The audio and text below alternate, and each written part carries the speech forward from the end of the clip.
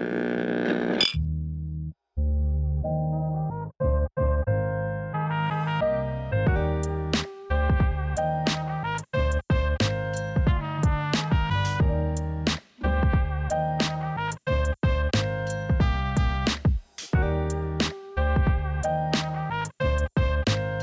good morning, good afternoon, good evening, good night, whenever you listen to this.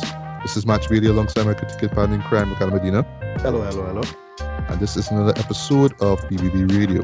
And at the time of us recording this, it is Carnival Sunday, and it is probably one of the most uneventful Carnival Sundays we have ever experienced, like in Trinidad in history. Is it goat pen? Yeah, we live in goat pen carnival, so everybody making goat pen jokes, and so that will reach.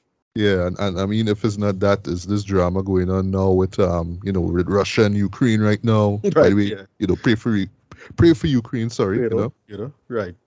Real crazy, but even to the point, just off the cuff here, even on Saturday Night Live and all too, they just dismissed the cold open and just did this. Well, I don't know if you watched last night's episode. I watched it yet. So I'll probably watch it. Actually, I watched it before. I didn't find time today, but I'll watch it probably sometime, after we done this tonight. Yeah, well, personally, that episode kind of sucked, but it was just that cold open that was really interesting because they brought this Ukrainian choir to just do this song. It was really nice so how they did that, right?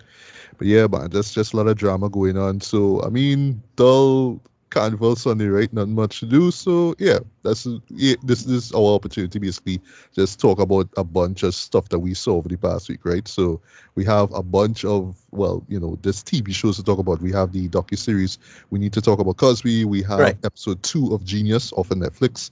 We have The Legend of Vox Machina, the first season. As far as movies go, we will talk about we'll talk about Moonfall. I will talk about Drive My Car, which is a Best Picture Oscar nominee right now. I'll talk about that. And in between, I will talk about a mixtape from a local rapper by the name of Stunner called the Wise Tapes, right? Right. So it is getting movie stuff out the way, man. I know we late to this party here. Ricardo, you saw this like 2 weeks ago, and I guess you probably forgot it by the time you came home. But Moonfall, by the latest epic quote-unquote from Roland Emmerich, right? Right. I mean, who was always make joke and say, he's the king of like disaster porn. So, yeah, take it away, Moonfall. What was it about? Right. And so what right. So Roland Emmerich, right? So everybody make the joke. He's Michael Bay gay cousin. The usual. Right. Normal thing, right? This was pretty weak. I don't think this was it wasn't anywhere near as interesting or engaging as any of his other stuff. Like the last big disaster movie he tried to do was 2012, right? So he tried to effectively top himself with that. Which I actually saw twice in theaters. Like it's dumb. It's a really dumb movie, but my God, is it an entertaining movie? I mean, it's not as great as Independence Day, right? But still, given the concept, it was like, all right, cool. We roll with it. Yeah, Independence Day is one of those that hold up. I feel, still in terms of just balancing, entertainment, but just good storytelling in general and characterization. This was just I didn't think it would have been as interesting as what it should have been. And when you find out what's going on in terms of the big sci-fi conceit, it's pretty stupid. It's not that interesting. It's one of those things that you clearly tell that he just rip off from a bunch of games and stuff that came out years ago. And games, you say? Yeah, it's just such generic sci-fi filler, as a story. That what you're going for? Okay, that nowhere near as interesting as you trying to see. It is though. That's all. What is it? What is it about? In a nutshell. Okay, so what's our boy from Aquaman brother. Patrick Wilson, right? Patrick Wilson. Yeah. So he basically had some weird event that happened to him, years ago in the past. I forget which year it was. It's 2012 or something like that. But he basically had something. It'd be funny if it was 2012, huh? Right. It was I forget what year it was, but it was before now. And so he got attacked by this thing in space, and he not sure what the hell going on, and it kind of weird what happened to him, and we believe him, and it's a whole thing, right? And then the time pass, and then some reason or the other, the moon start causing a set of issues, and then you realize the moon falling, and come into Earth and going to crash into Earth, and well, that would be the most disastrous thing ever. Now, here's the thing: if they had it just as that, and they kept everything like, well, it may have any something extra going on with that or something like that, and they left it there, it would have been a fine movie, because just the moon crashing into Earth would have been like disastrous enough. Like, what are you gonna do with that? Yeah. So, right, but no, that's not what they do. This man go on full Hollow Earth theory bullshit with it. Well, not even Hollow Earth, but more Hollow Moon, right? You find out, like, okay, so spoilers for the movie now at this point, right? Yes, it's like, I don't get into anything. Drop, so drop them. I don't want to get into anything else. It's usual family drama, and then another guy, and Michael Pena was in this for some reason, and another family drama. And Halle Berry is a scientist, and the two of them, you're not sure they have a kind of love thing going on. You're not really sure what's going on. And all of that.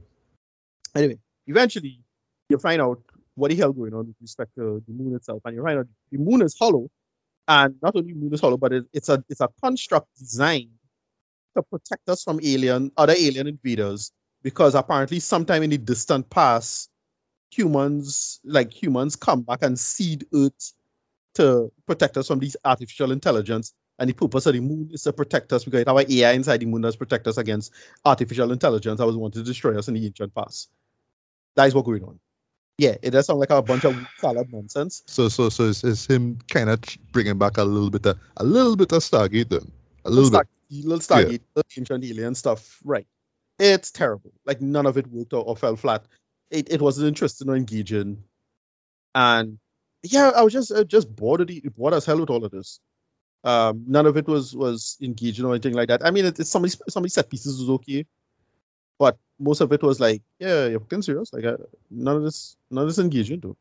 And that's the main conceit. I was just bored. with the whole thing. So at least you didn't get any like spectacular visuals, i.e. disaster porn stuff, right? You had a lot of that, because you had, again, it like much like 2012, no different from that. It's just all the landscape filling up, and again the usual, a ton of special effects, and look, this city that you're familiar with mashing up, and this landmark, and the shot of the moon in the background coming real close to the Earth, and apparently, I forget what you call it in real physics, but when something gets close enough, it'll start affecting the gravity, which is in this case doesn't apply at all, but whatever. So apparently gravity does affect the thing. So when it has a sort of gravity pockets, I forget what they call it, but you see a sort of clouds fine up, and again, all of that is fine and dandy, and it's looking all good on my 17-inch monitor. It's fine, but none of it was engaging or holding my attention, and none of it was like, again, from a world building storytelling perspective, it wasn't that like interesting at all. Like, in terms of like what it is should be appealed to. The whole AI trying to kill us stuff is old hat. If this came out 10 years ago, like if he came out with this like 2013, right after 2012, yeah, right. If he came out with this that would have been interesting, right? Or even if he came out with this instead of Independence Day 2, right? It might have worked for me, but as it is, rubbish, right? Rating like a 4 out of 10, maybe, or even lower. Closer to 3 probably. It really not worth your time or effort, to be honest. I was bored with the whole thing. I suppose if it's for the most casual of sci-fi fans who not like sci-fi nerds like me who have been around the block a few times, I was just rolling my eyes and just completely bored with the whole thing because none of it was interesting or engaging. But if you're a casual sci-fi fan, you might like this, maybe. Everybody was not interested. I forget what's his name, boy, is Patrick Halle Berry, and I forget the other guy's name. That overweight guy. And it did that whole thing with him in the end, because he was the conspiracy theorist who was proven right. The whole time now, you always have a character like that. John Bradley, Game of Thrones. And I now seeing the lineup on Wikipedia. I was like, what? You in this too? Yeah. Oh, should I say him? It's not Josh Gad or one of these guys. Josh Gad wasn't in this. It's one of these generic. No. It's not him. What's the guy's name? John Bradley. That's his name. Yeah. He's from Game of Thrones. He's Samuel. Okay. Yeah. Okay. Yeah. That is what. Well, it's him. I now seen the pictures. Like, yeah, it's him. Again, my brain just like totally like throw these people in the back of the the back dustbin almost immediately after I watch it.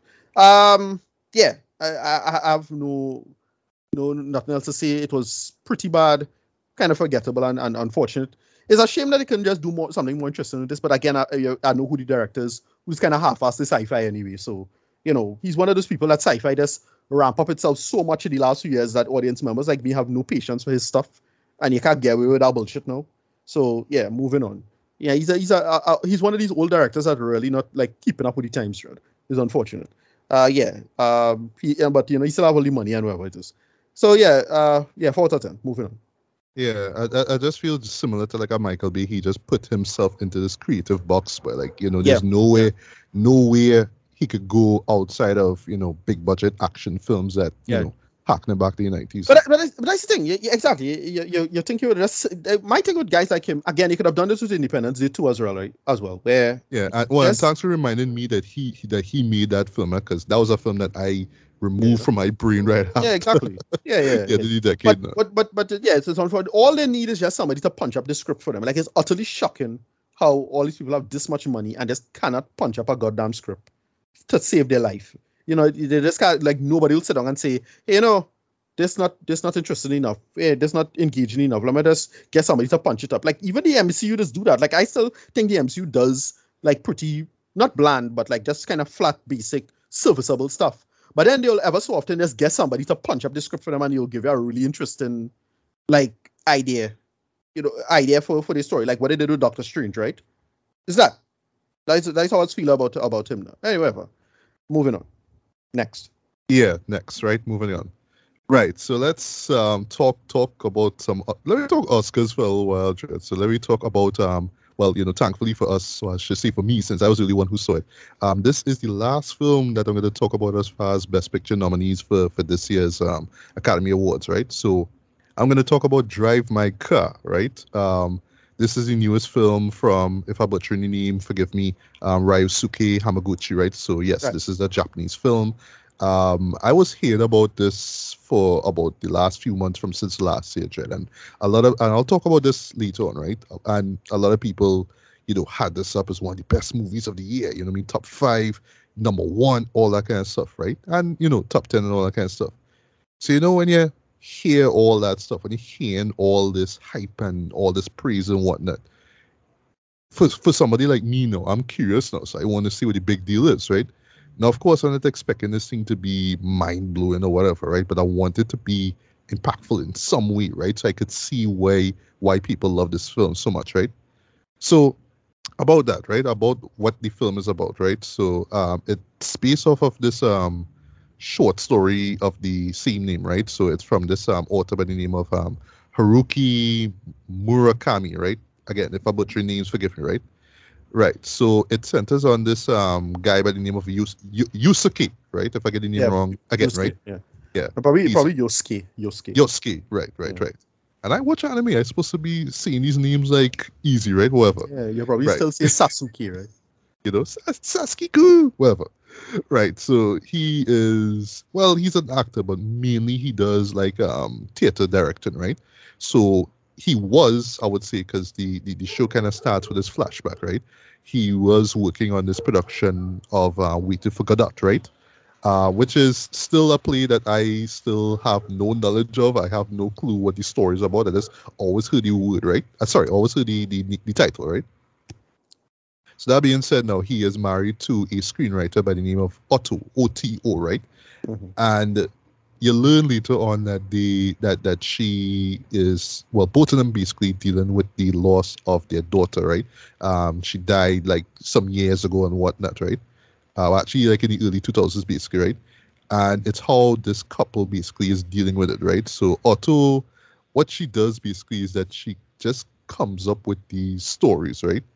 But while Yosuke is doing his stuff now, Otto just kind of comes off. She just kind of comes off with these stories on the fly and just kind of feeds them to him now. Like she's coming up with this idea and with the intention, hopefully, to carry across the television and whatnot, right?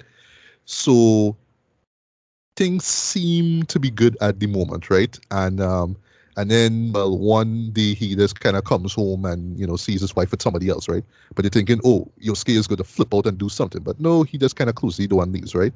So later on now, like just like a few days later on, literally, he comes back home and she's dead. She's found dead, right?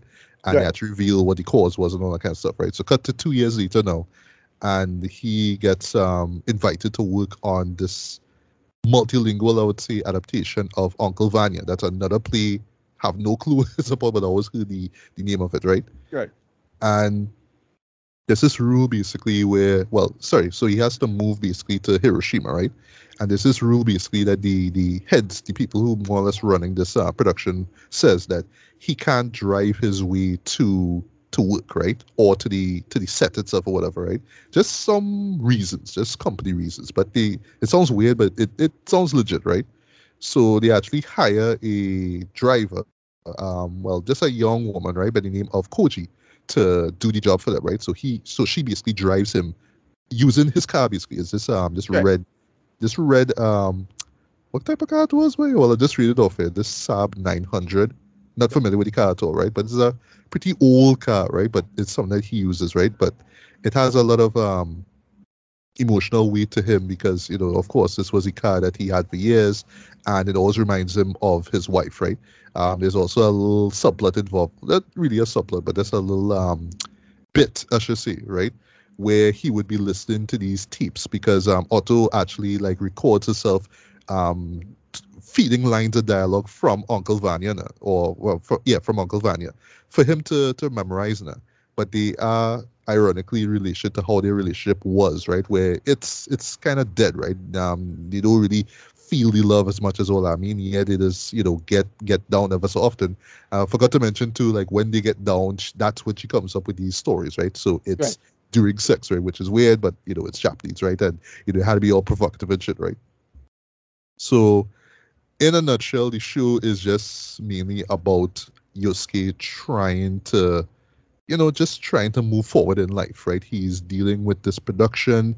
There's this young actor who is on board, and he seems to be really interested in Yosuke, and he's familiar with Otto. That's all I'll say at the moment.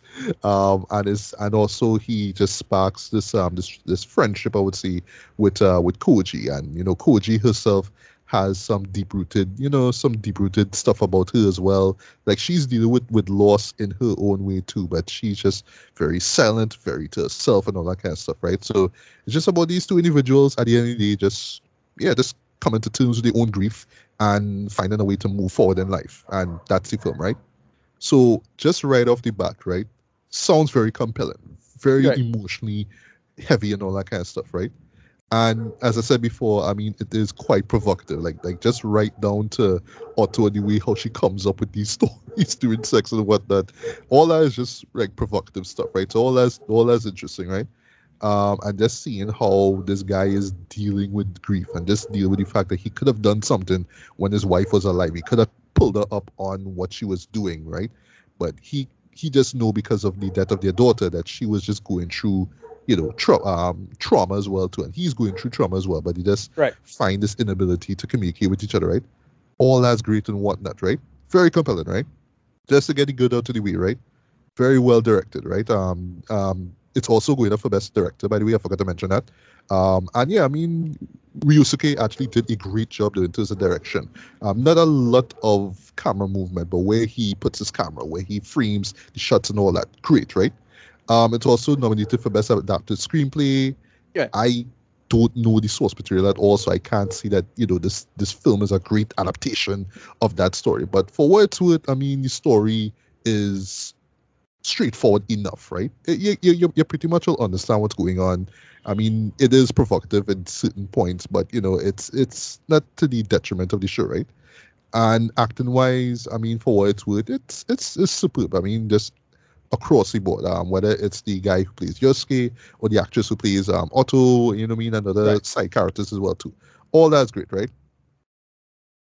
Here's the issue that I have with this show, though. The biggest issue with this show, the glaring issue with this show, right? I have to explain myself carefully.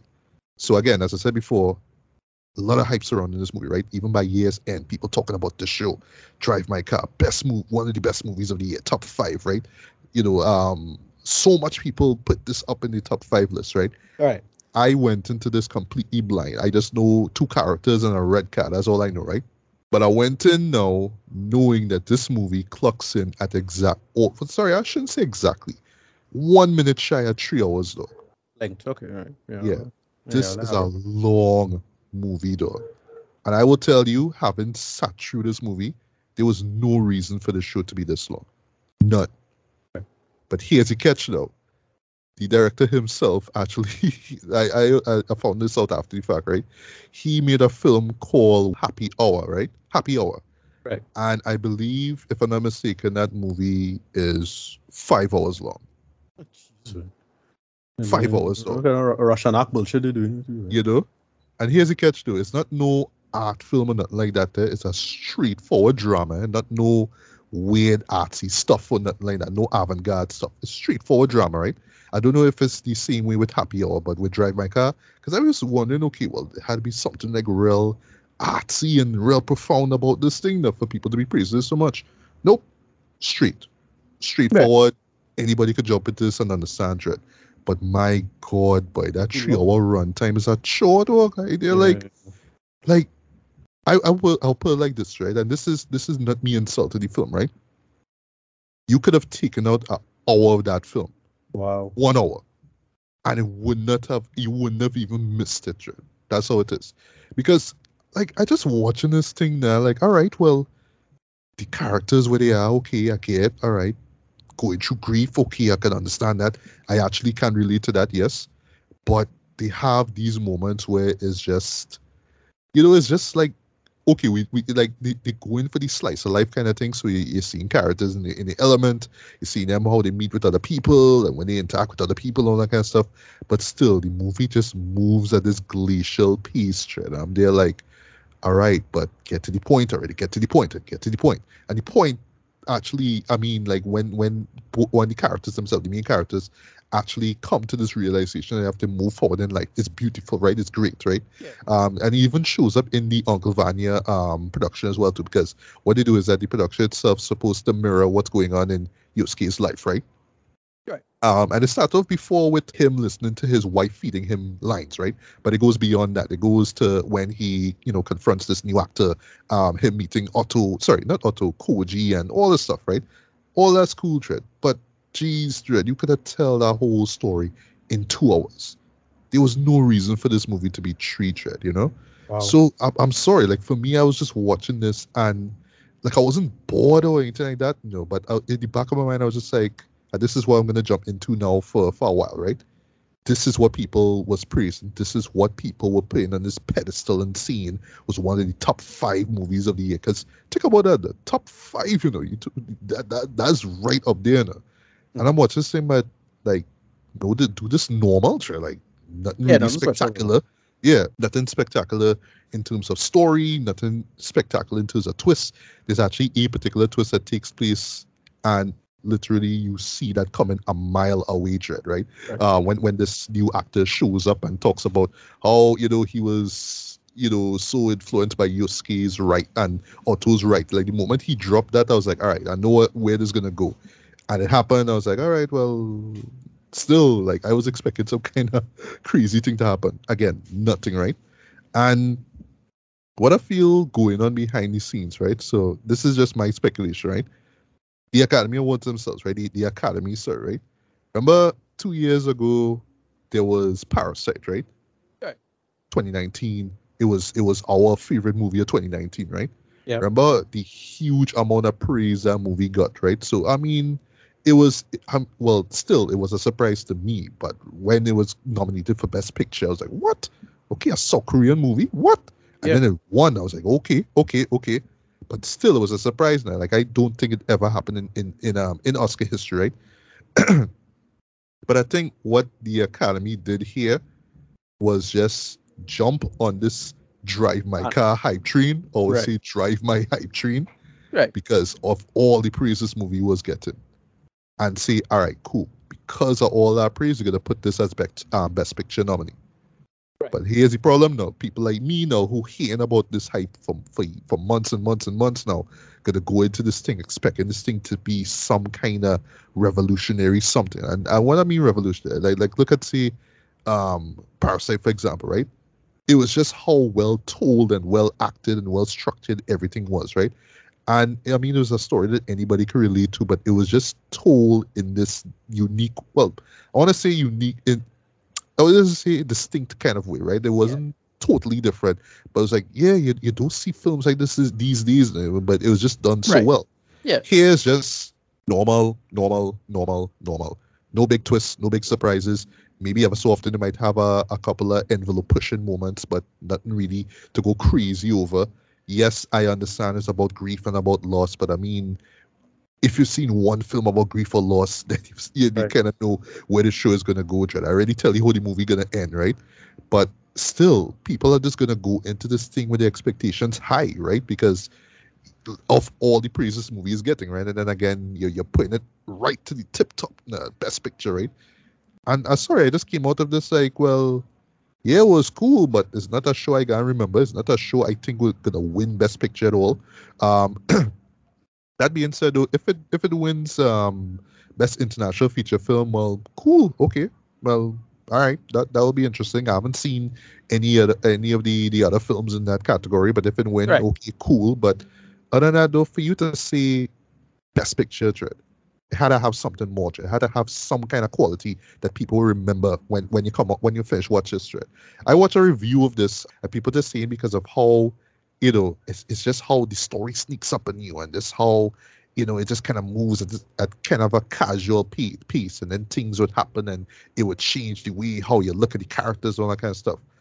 Again, all that is fine, but I'm not seeing anything different. I'm not seeing anything unique. Not seeing anything mind-blowing. It's something like, wow, okay, this is really, really cool. This is, I would recommend this to people. Like, yeah, look at this. But no, I just saw this basic, straightforward drama, right? But again, 3 hours, dog. Like, yeah, again, too long, way too long. So for you, Ricardo, I know you haven't seen it, right? I don't know what you will take out of it, right? Maybe you might be impressed by the storytelling. Maybe you might be impressed by where the story goes and the acting and all that kind of stuff, right? Cool, right?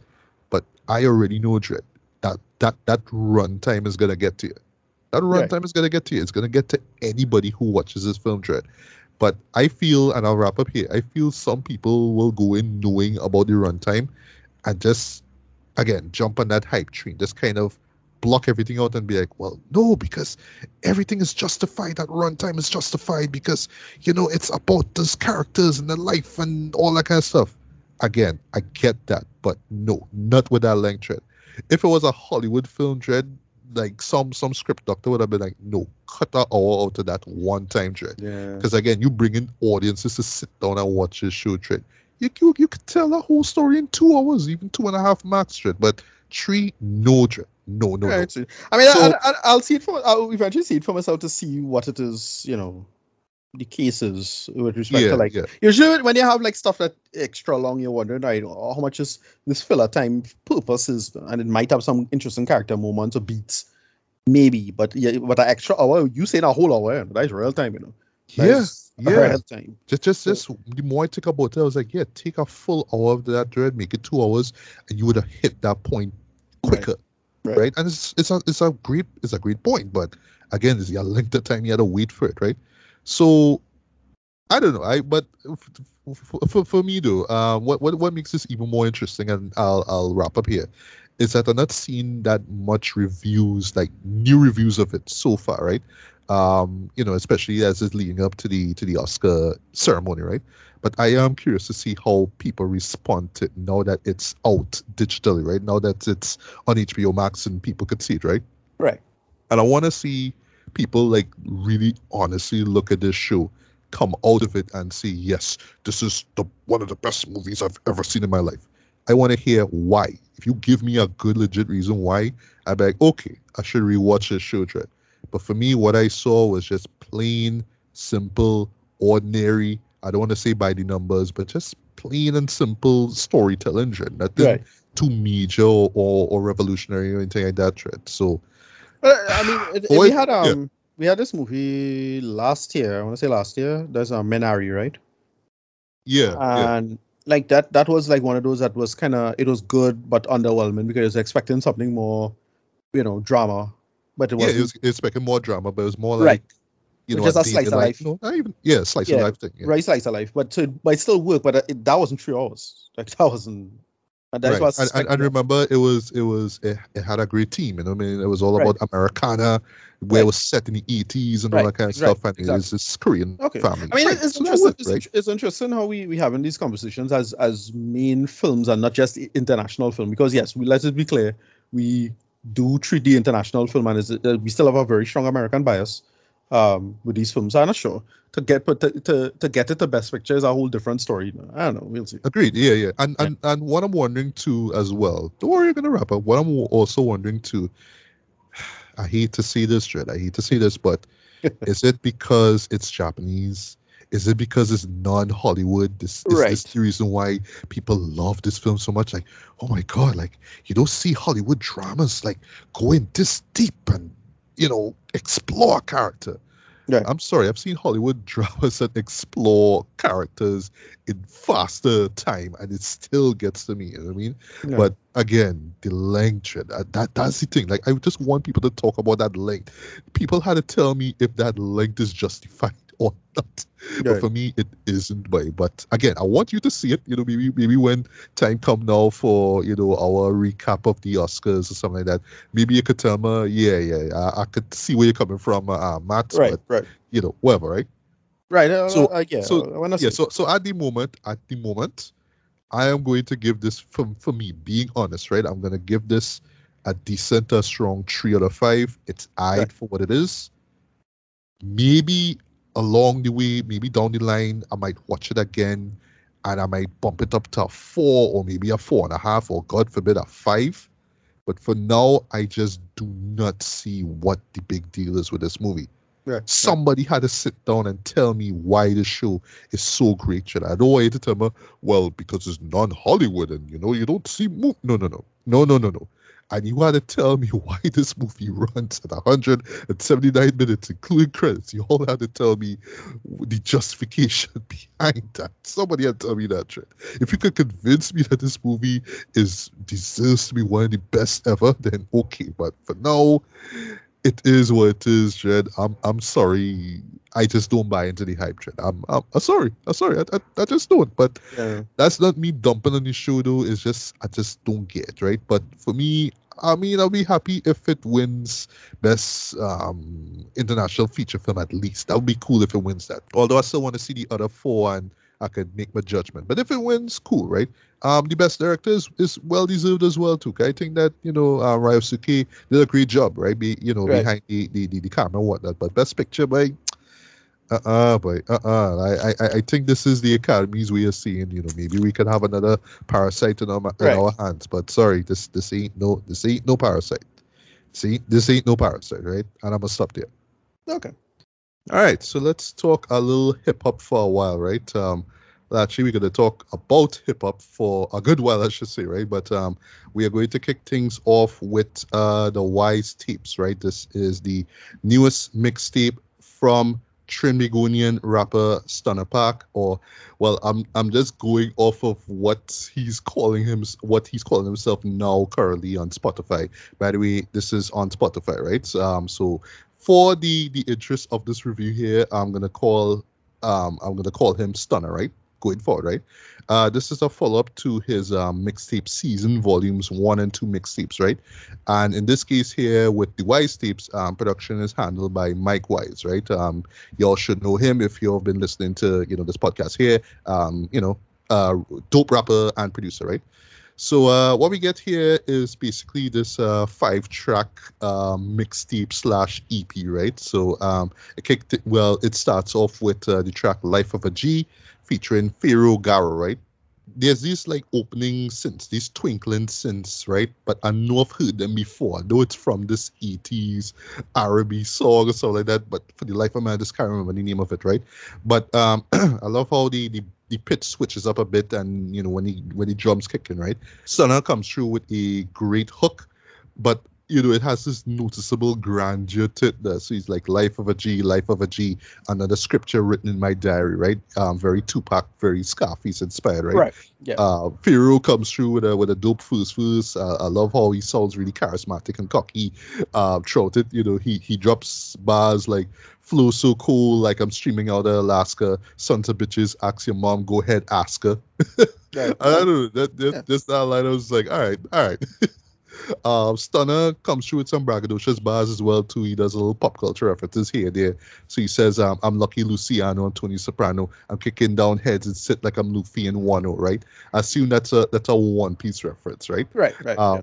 Probably. Yeah, it's short. It's actually the shortest track on the mixtape, so it's clocking at 2 minutes, but it's sweet and to the point, right? And for me, that's easily the best way I could describe this album. Like, short, sweet, to the point, right?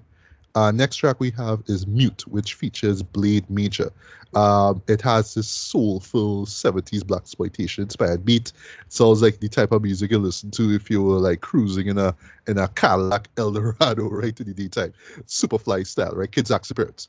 Even the intro sounds like the kind of things you be thinking about while they're driving, right? So, it's just thinking about, just realizing that there's more to life than money and girls and stuff like that, right? Right. So Blade Major opens the track off with the stream of consciousness type bars. He has this rather gruff voice about him, you know what I mean? But, he's just kind of talking about how we slowly being conditioned and to act and be less than human, right?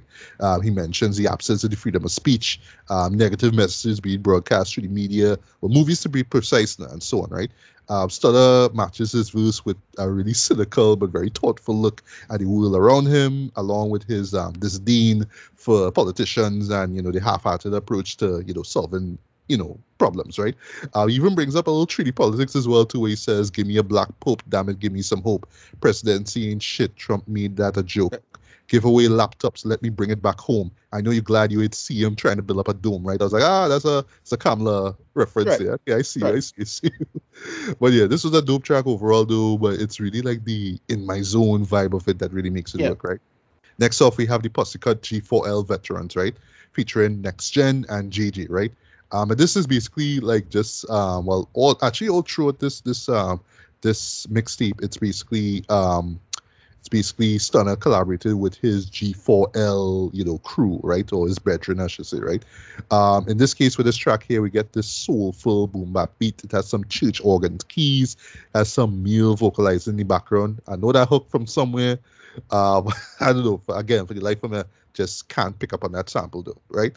But it's clearly from some 70s soul song, right? But anyway, so Next Gen opens the track with this smooth laid back flow. It really fits well with the beat. Even when he switches to like a triplet flow after his first 8 bars, it still fits with the beat, right? JJ representing Arima. Nice repping Arima as well too. From one Arimian to another. Comes through with some witty, slightly animated bars in the second verse. His final bars though, I fucks with, so sorry for butchering them, right? So he says, ain't been a minute, but I've been consistent. Not like these bitches that drop every month or so. Still nobody talking about you like your name is Bruno. Like, all right, dropping Bruno bars. Okay, I see you. Right, so starting to close the track off nicely. I love how laser focused he is with his delivery, how potent his bars are. And yeah, I mean, this was a solid track right here, man. And up next, we have what is, in my opinion, the best track on this mixtape. This is Feelings. This features Trackstar and Blade Major, right? For me, this is the best track because of how dark it is, the vibe of this song is, right? If Mute is the track that you listen in the day when you're in that Eldorado, Feelings is the track that you listen to in the night when you're just like out the streets, just cruising and just taking place with all the like shady nocturnal stuff going on, right? Trackstar kicks things off brilliantly with these braggadocious bars. I love his closing lines where he says, "I's not best creed, so please don't mix me. I never met a gal who don't miss me," right? And his hook, it's so simple and it's effective, but I just love it though. Stunner comes through with a solid second verse. He's spitting some grimy ass bars here. Like he says, the winner's circle is fickle because all the bones are brittle. Me as an enemy means I won't let you breathe a little, right? Blade Major comes back now into the mixtape and he closes the track off with this menacing, like really aggressive verse too. Like, I never like met Blade Major in my life too. I mean, shout out to Blade Major, do you think? But he's like the type of person, if you like, if you just watch him the wrong way, he would do like he says on this track, do and throw your ass down a precipice if this happens twice, right? You know what I mean? This real grimy this way. But best track in the mixtape, bar none, right? Love this. And last but not least, I should say, we have 4Q, right, which features Super Freak, right? Title is pretty self-explanatory, so it's basically Stunner and Super Freak just taking shots at just the higher ups, everyone in power, particularly those who kind of just use their status and power to undermine the common man, right? The beat for this is the most emotionally driven on this mixtape here. It has the stirring female vocal sample, these tense piano keys, and has this melodramatic vibe overall, right? I want to touch on Super Freak's verse for a bit, right? Because for me, I just like his vocal delivery is very, very reminiscent of old school, I would say, golden age hip hop, right? And this is not an insult here, but I just mean in terms of how direct he is when he spits, how he's taking his time when he spits, right? It's always bap bap bap bap bap bap bap bap bap bap bap bap bap bap bap bap, like he flows like that, right? But it's to the point that and he doesn't like resort to like double or triplet flows, right? But it's very simple, it's very to the point, very direct, right? His verse actually focuses a great deal on COVID and the response to it, right? So he mentions Dr. Anthony Fauci, right, and his his promotion of masks and vaccines, all that kind of stuff, right? But as Super Freak frames it now, is like those measures do little to compensate the devastation that's occurring due to this, worldwide now, due to this pandemic, right? The vibe of the song itself is very arena-like, very stadium-like, and you really hear that in the chorus, right? Because there's this echo effect added to it, like almost like he's on the stage and he's just, just rallying this crowd, basically, right? And Super Freak just delivers this fuck that hook, right? And, he's talking about, World Health Organization, Kim Jong-il, Trump, even Biden and all as well, right? So at the end of the day, you may not agree with him though, but yeah, you had that bit, Dre. The man he's pissed on this verse, Dre. Stunner, however, comes through like he's sticking with the 2020 vibe of the song as well too, but he's more talking about racism, Black Lives Matter, the impact of that, right? He drops a great line though, just paraphrasing here, where he says, "Shoot a nigga, who is to blame? Is it the shooter or the ones who gave him an aim?" It's like, all right, give him an aim. All right, cool. I love that, right? And Super Freak's hook now is modified for Stunner's topic of choice, right? So, he's talking about fuck all lives matter because it's all fake chatter. Fuck me, America great again. You only want the power so you could just steal again, right? So at the end of the day, for me, right, I imagine the criticism some listeners, especially for Trinidad, will have with this is that, it's all about America and American issues, right? But I'll make the argument that these things have resonated, across the world, right? And it hit, in Trinidad in more ways than one, right? So, yeah, why can't we address it? We don't have to be American rappers to address these things. I mean, it impacts all of us, right? So that's what it is. So it's a really provocative way to end the mixtape off though, but I do hope that people give this song a listen and at least build some discussion off of it, right? Instead of just dismissing it as, you're angry at things that happened in 2020 and 2021. Okay, who cares? But now we really should care because those things are huge deals, right?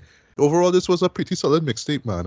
I admire how Stunner brought his boys onto this mixtape. We gave them the moment to shine.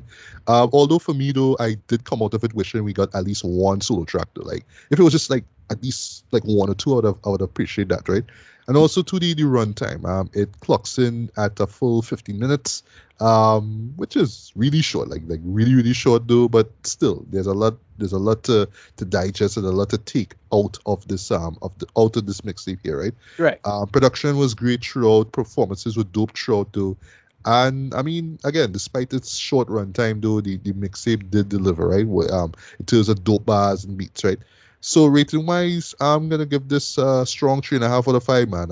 If it was out of 10, I would give this a 7.5. This is solid work, man. This is absolutely worth checking out. And last though, I do feel like this is like an appetizer for a potential or a future album. I do hope that we get an album very soon, because I would like to hear more out of this guy. I would love to hear more out of G4L as well too. And by the way, I mean, shout out to Stunner, do your thing. G4L, do your thing as well, man. So yeah, this is solid work here. I am impressed by this. So yeah, definitely give the Wise Tapes a listen, man. Yeah, nice one. Right, so sticking with hip hop again now, let's talk about episode 2 of Genius, a Kanye trilogy, right? So, well, Ricardo, if you don't mind, I want you to do the synopsis for this, right? But just before we begin, right? So, this was dropped on the week of the release of Donda 2, right? Here's the thing. So yeah, he kept his promise and he dropped it on Tuesday, the 22nd, right? Because 2/22/22, right? Yeah. So yeah, that's a joke, right? Yeah. Nobody. I'm surprised they didn't push out the GZ 22 so that on Facebook or something. Oh yeah. I think there was some article. I forget who did it. Somebody was do like a retrospective look at the song 22s. Yeah, it was weird on that day itself. It was weird, right? But yeah, but all right. So I didn't see the live performance that he streamed off of his YouTube channel. I saw highlights of it though. Apparently there was some technical issues, some mic issues and stuff like that near the end, and it had a point literally where Kanye threw his mic well, I can't see on the ground though, because if you're familiar with his listening parties, right? It's Kanye, right? So he had to make it all lavish and whatnot, right? It's the same church iconography kind of thing. It's his house, but it has this cross on top. But in this case, it's in flames because it's meant to represent what's going on with his family and the separation and all that kind of stuff, right? And throughout the performance now, it's like the flames are subsiding now, and now it's like, oh well, there's light coming out from it now, like literal light that comes out of it, like that. And it's surrounded by water, basically. This not heavy water, of course, right? Because on a stage, sorry. So the house is surrounded by water, and it's just like Kanye just walking around with these boots on, performing, and everybody's kind of walking in and stuff like that. But that's the performance. The album itself, I actually listened to it. I checked it out actually today before we met up here online. And I just gave this 2 listens, right? That's just 2 listens, right?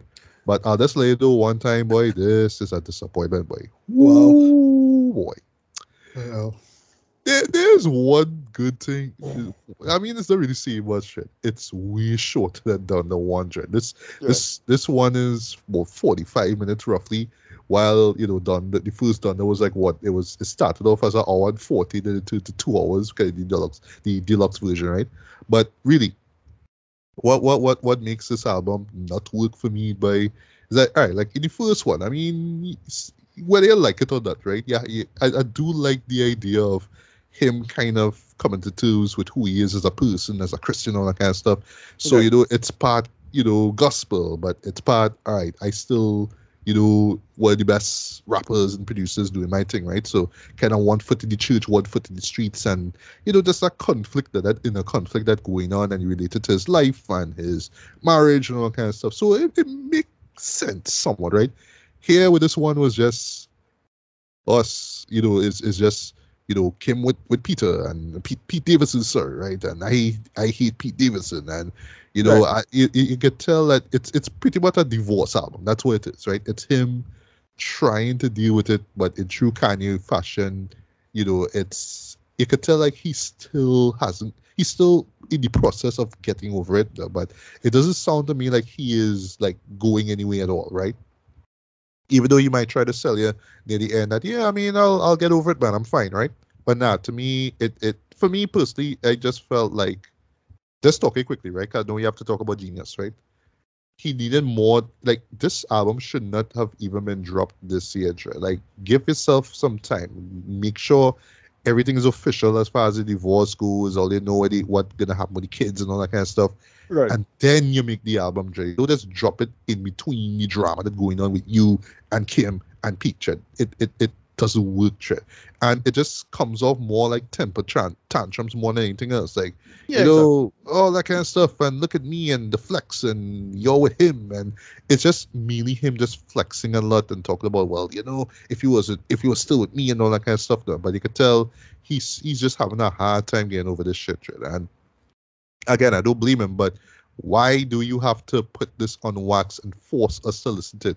And even worse too, well, thankfully for me, because my excuse is I from Trinidad, I wasn't gonna buy no stem player and pay $200 to listen to Donda 2. Hell to the no, I did not even do that, right? Yeah. But yeah, I feel so sorry for people who are gonna spend X amount of cash to listen to this boy, and in typical Kanye fashion, he will say, well, this is just the first draft, and I'll fix this up, and I'll improve it, blah blah blah. But from what I hear, boy, it's just like you could fix it up whatever you want to, but still, this just felt unfocused. It was just scattered. It was a huge departure from, at least the, like he was swinging, right? He was swinging for the fences with the first one. Here it's just like, well, he's swinging, but it's just like, well, I swinging more at Pete Feast, right? I swinging more at Pete Head more than anything else, right? And it I don't know, it just didn't come off good. Like, it didn't come off great to me at all. This was a huge step down in my opinion. I wouldn't say right now that this is the worst thing I heard for the year though. Again, Kanye's a guy who will just fix things up and add new tracks and all that kind of stuff. So maybe a deluxe version might wow my way. But as far as a follow up to Donda, boy, and I mean, like, Donda wasn't even like the best thing ever though. But I get what he was trying to do, boy. But this was a huge step down, in my opinion. So that was my review of Donda 2. Right? Yeah. So let me just jump into Genius episode 2.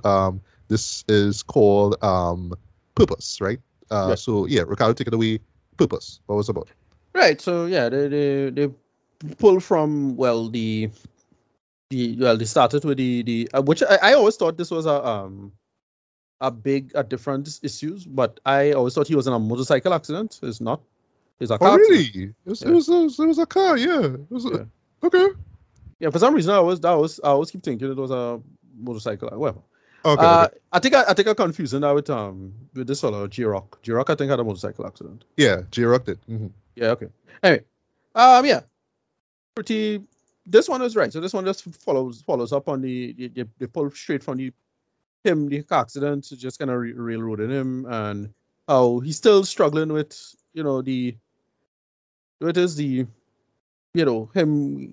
It's kind of weird that they're focusing so much on this premise of him being respected as a rapper for some reason. Like, yeah, but why? Yeah, and well, more that, and also to him being signed basically. Well, right. Yeah. I mean, he is signed by Rockefeller. We saw that in the end of the first episode, but still, just kind of looking like, oh, you're a producer, man. Like, you're no rapper, like. Right, and I get it, but at the same time, I was like, yeah, but like at this point, why make such a weird thing to focus on?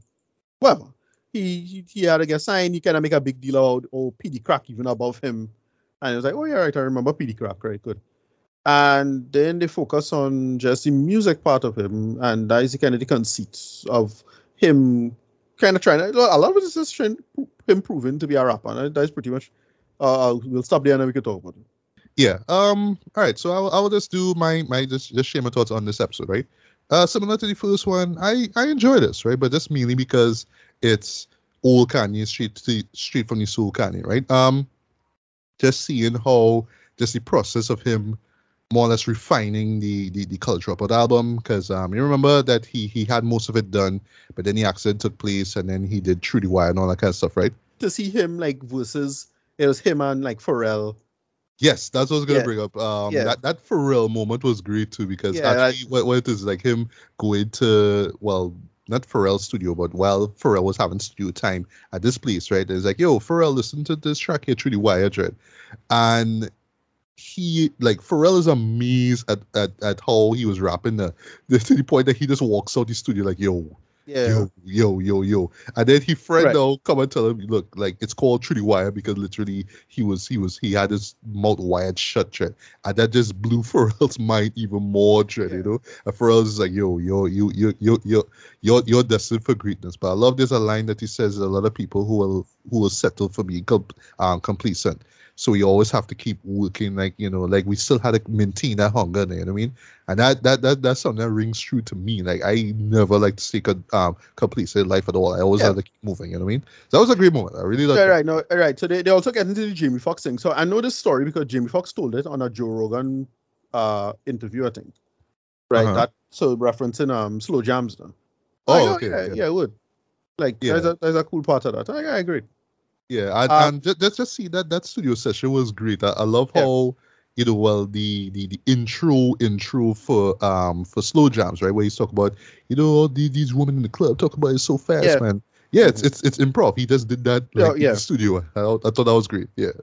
Also, before I forget, Ludacris, like we saw Ludacris Read in, breathe out here. Yeah, and still to this day, I'm wondering why you didn't give Luda a verse straight. Why you didn't give him a verse? Like, the man literally come, like, just do a hook and leave it out. I laugh when I see that. Like, he just did it. That was it. I'm done.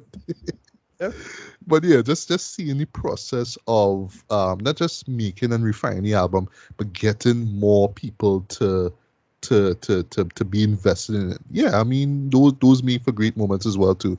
It was cool seeing actually I was surprised at how upbeat Kanye was after that accident. Like, I thought like he would have just been down in the dumps and whatnot. Yeah. But it's like, yo, like, I still here. I still gotta do my ticket. Yeah. But we get to, we see some little, like, we see some good moments at the beginning of this where I thought they would have focused on this with the mother. So the mother to save his stuff and say you don't want it to take it. You don't want to throw away and keep it bloody or something like that. Like, oh yeah.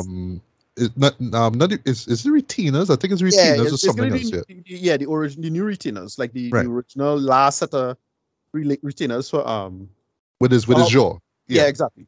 Right, and that's a good moment too. A little small moment of him like being confused as to why the guy didn't want to being filmed. Yeah, the dentist, right? Yeah. And also I saw like too how it all connects to the Trudy Wire music video. Like, we're gonna use some of this footage here of you. Yeah, right. That jaw fix, and we're gonna put that in the video. Like, exactly. I love that. I love that. Yeah. Right. Yeah. I suppose that I remember. I was like, oh yeah, I remember the shot from somewhere. I was like, okay. Anyway, Yeah, so what the most notable thing about this one is that it shows how that's kind of a little cringy and homely Kanye West is. Like, this is a real, like, and I don't think it's a puff piece or anything like that, but it real, like, trying to, like, real humanize him. So it's like, I know, boy. Yeah. It's just trying to real humanize him, and that's it working in that sense, I suppose, a little bit. Mm-hmm. But it just does that a lot. Like, I have all these little normal moments of him, little small moments of, oh, well, he talked to this little boy, and the little boy, hey, little kid, I did Izzo, remember that little scene? Yeah, yes, okay. Remember he talked to this white kid. That was funny. Yeah. A little stuff like it's just these. They have a lot of that. Like when he was talking to some college student, and then the guy said, all those stay in school, don't drop out, Kanye did, and stuff like that. Like, in this restaurant, I remember that. Yeah. Right. Also, what was interesting too is one of the directors of this, right? Coodie. I'm not sure if it's Coodie or Chike, right? I think it's Coodie. Right? Yeah, right. He was talking about how, well, when the college dropout blew up, literally, and, he went on tour. Kanye went on tour. He didn't really call on Coodie to film anything now.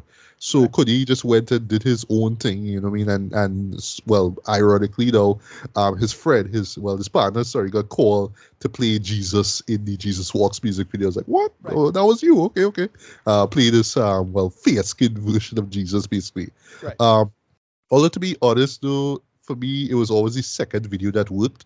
That's the one with the KKK guy with the with the cross that's in flames. I always felt like that video was the best of the three, you know what I mean? Yeah. But yeah, Kanye was like, nah, I don't really care for that one or the one before that, which was in heavy rotation on TV. But this too, whatever, but not seeing much of it at all. I think I saw it later on YouTube or something like that, you know what I mean? But to him, that was like the best because it was in Chicago and it was all gritty and, you see them in the car and all that kind of stuff. I was like, okay, all right, cool for you. But yeah, again, just seeing the come up is great too. Seeing how there's a great moment where they got this choir, not the Harlem Boys choir, but this other choir to sing background vocals for Trudy Wire. You know what I mean? Before they even do the premiere of the Trudy Wire music video, that was really cool, man. Yeah. But if I have one issue even though the last episode hasn't dropped as yet, is the direction of this series here, because as you see the final montage, you're showing everything literally after college dropout to now. Well, I should say roughly now, Trent. So is it that this third episode is just gonna run through everything that's going on with his life? And can just make the narrative that, oh well, Cudi wasn't there at that time, and meanwhile Kanye was going through his drama. Then we met back up at, I don't know, in the 2010s or whatever. I'm not sure what the structure is, because I just find, I mean, honestly, even though I am enjoying seeing the early days of Kanye, it's a lot of time spent around the college dropout, not late registration, not graduation, not even 808s. It's just around right, which I thought you you would have gotten a lot of, because that was like a big, supposedly depressing moment for his life, man. Yeah. So again, I'm just not sure what the direction of this series will be, but I guess we'll see in the last one, right? But I just hope that it just doesn't disappoint. I mean, for what it is, it's entertaining, it's inspirational. I am enjoying this as well. At the same time, trying not to, connect this to what's going on right now with this divorce and the two and all that stuff. Yeah, as I said, the timing kind of suspect, right?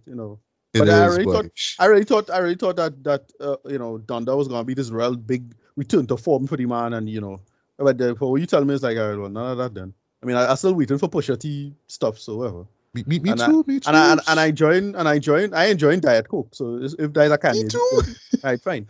Yeah, instrumental to that needs to drop. By the way, I'm not talking about somebody just do it off the laptop, or whatever. I mean, like the official instrumental had to drop, because people had to do freestyles to that song. Sorry, yeah. But I mean, again, for what's worth, just another solid entry in this trilogy here. If I can rate it, I'll give this, decent 4 out of 5. It's worth checking out, man. Especially if you're a Kanye stan, you will enjoy everything about this. Yeah, the design for that, because the whole thing, the design around just that sheer early 2000 nostalgia, just us remembering, hey, right, oh yeah, I remember that, and oh, that was real hard, and so on and so forth, right? The usual bullshit. Yeah. I forgot to mention too. Well, for you, Ricardo, you were wondering where the Def Poetry Jam stuff is going to come in. Right. It shows up. Yeah, it shows up. Yeah, right. Yeah, that's great. Yeah. Right. I love how right afterwards you saw his mom and you were walking through Times Square. That was great. Because that was in the promo as well too. But I love that it happens right after that Def Poetry Jam thing. That was great. But I mean, if you are a Kanye fan, you will enjoy this. If you're an old Kanye, straight from the soul Kanye, you will enjoy this one. But I just concerned about where this final part is going to be. It just sounds like it's just going to cover, everything from that college dropout era. Sorry, after the college dropout era to now, and that's a lot of stuff they're going to cover. So it's just how they're going to, tell a narrative through all that stuff. But I just hope that this trilogy doesn't end on a bad note, because so far it's going really good, man. I'm enjoying this one. Yeah. So yeah, we'll see, and of course we will do a review of episode 3 when it drops this week, right? So sticking with the documentaries for one more time now, we need to talk about Cosby, boy. Right. Yeah. So once again, Philly is having a moment. Philly is having a moment. Not Philly, to be precise. Yeah, not Philly. A moment. Right. So, all right. So before we start, there is a solid companion piece to this that I recommend. This is I forget the guy's name is Joel or something like that. Joel or Jose or something like that. Look up Jose. Look up Jose, and what a guy does. He also has something called "We Need to Talk About the Cosby Show." He has a kind of documentary / video essay about I think it's close to 2 hours long. I'm not really sure how long it is. And he does something similar, but he more focuses on the show and the nature of the show, right? And the critiques of the show and whatnot. So that is a good companion because there's a lot of overlap with this. But I thought with this documentary, it was just more in depth and kind of less, admittedly, kind of a little post hoc and after the fact, but still pretty good. But yeah, just quick rundown of it, and then we could get into this. Yeah, well, if you don't mind, in this case, Ricardo, just want to run through what. Well, this of the Coffee Guys. Before I forget, this is a 4-part docu series which aired weekly on Showtime.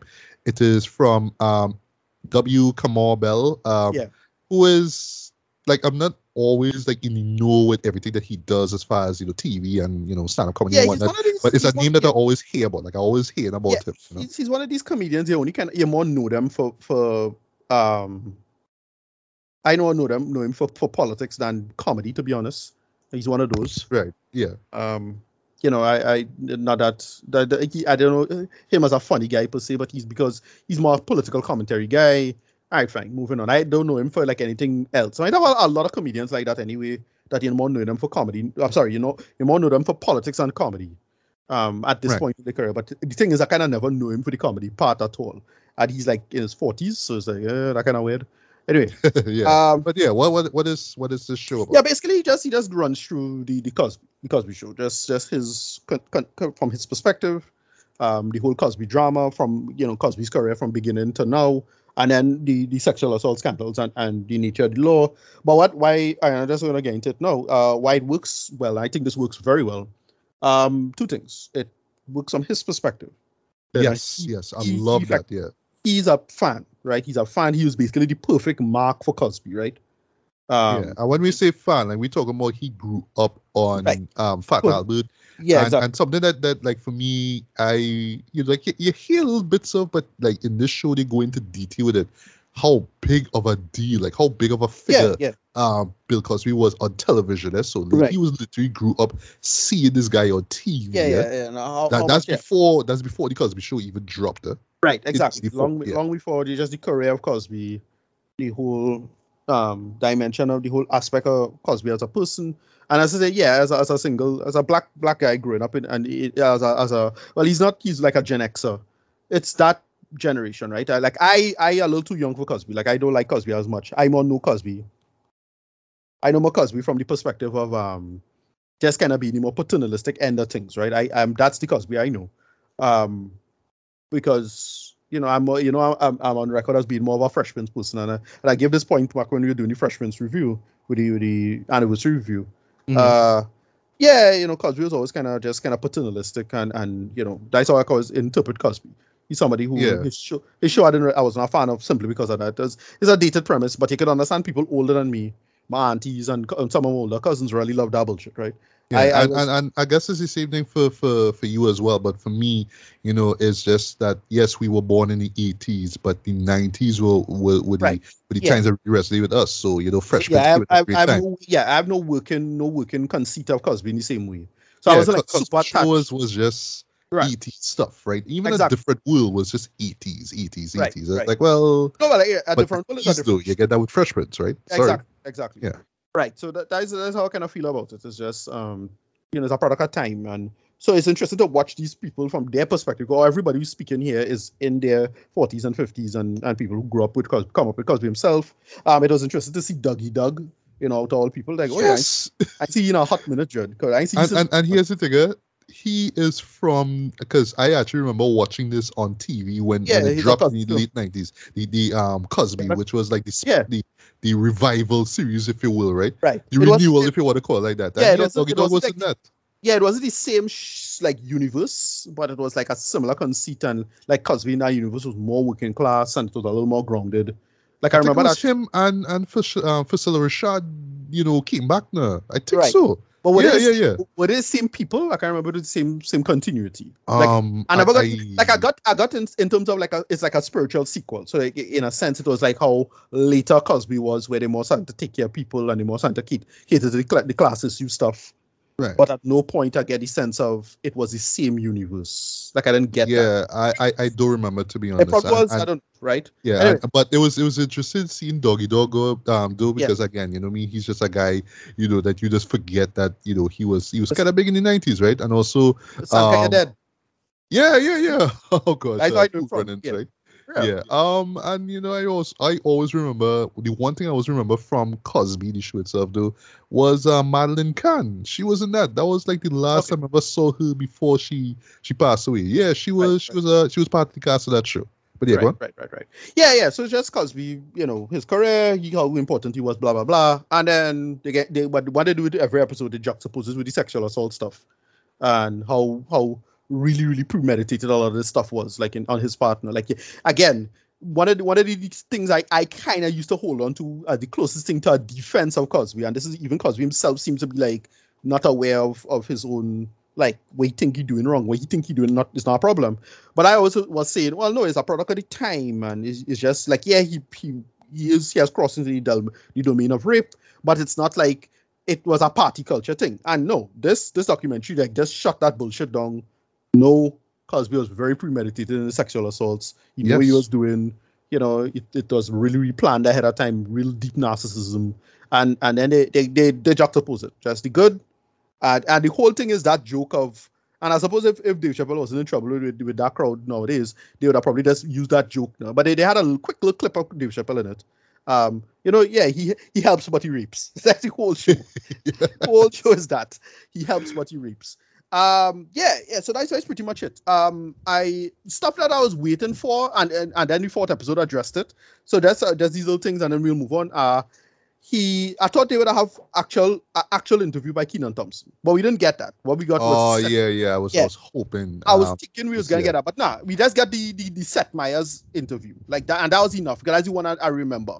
Like, oh right, Kenan Thompson was always kind of pick up someone's off with Cosby from a long time now. And I think even Kenan himself kind of wanted to dismiss the fact that he starred in a big budget version of a live action version of Fat Albert. Which, by the way, I still about to see. No, forgot about it. Yeah, no, that's the thing with Kenan Thompson. His career kind of, let's be clear, Kenan Thompson leveraged his career on Cosby. Like, that's a fact. Mm-hmm. Yeah. Go back from Since the Days of All That. He had a really good Cosby imitation. That was he used to play Cosby on All That, like from since then. So his whole career was All That. Like, if it was no Cosby, even to have a career, to be honest. Or we're not sure, right? But like, yeah. So I can see why this would probably be kind of a problem with him. Like, it didn't hit here, but hit here though. What they do really good is just the juxtaposition and Cosby as a figure, right? Very similar to O.J. Simpson, somebody who people really rate up and, was, the golden child kind of character. And because they leverage him so heavily, they didn't think that they were capable of something like that. And it's so weird to watch a person like that just, hide in the forays of, American culture of race and sex, and they didn't get into it too deeply, but they had some like he got some good people to interview to like understand, where everybody coming from on this. Like, they had this woman, she was the sex expert. I thought she was great. Yes. And she made this point about like, yeah, look, it's quite possible to have a version of what Cosby was doing to people and have it be within the legal. Well, right. Well, just consent, right? Just the aspect of consent and how to do the consent part. Because and then he got another thing. I'm really glad he got was a drug expert, right? I love this part where they talk about Spanish fly, and it's something that as a kid I just never understood. Like, wait, what people talking about with fucking Spanish fly? Like, as a kid, I never understand what Spanish fly was, right? Same and then here too. I remember there was a soca song about it. Yeah. Stop there. I remember when I reached like around, like, well, finally I get the access to the internet and, actually like start doing research on what Spanish fly does exactly to people. Like, that's what Spanish fly is. It's just something that is imitate sex stuff. Like, that's what it is. And the guy gets explained it. It's like, oh shit, yeah, Spanish fly is a rape drug. It's like, sorry. And what I like what the guy does is that he doesn't like get into this aspect of there's specific rape drugs or not, right? Anything could be a rape drug, right? I like that. Like he said, saying you have rape drugs is like saying you have a murder knife.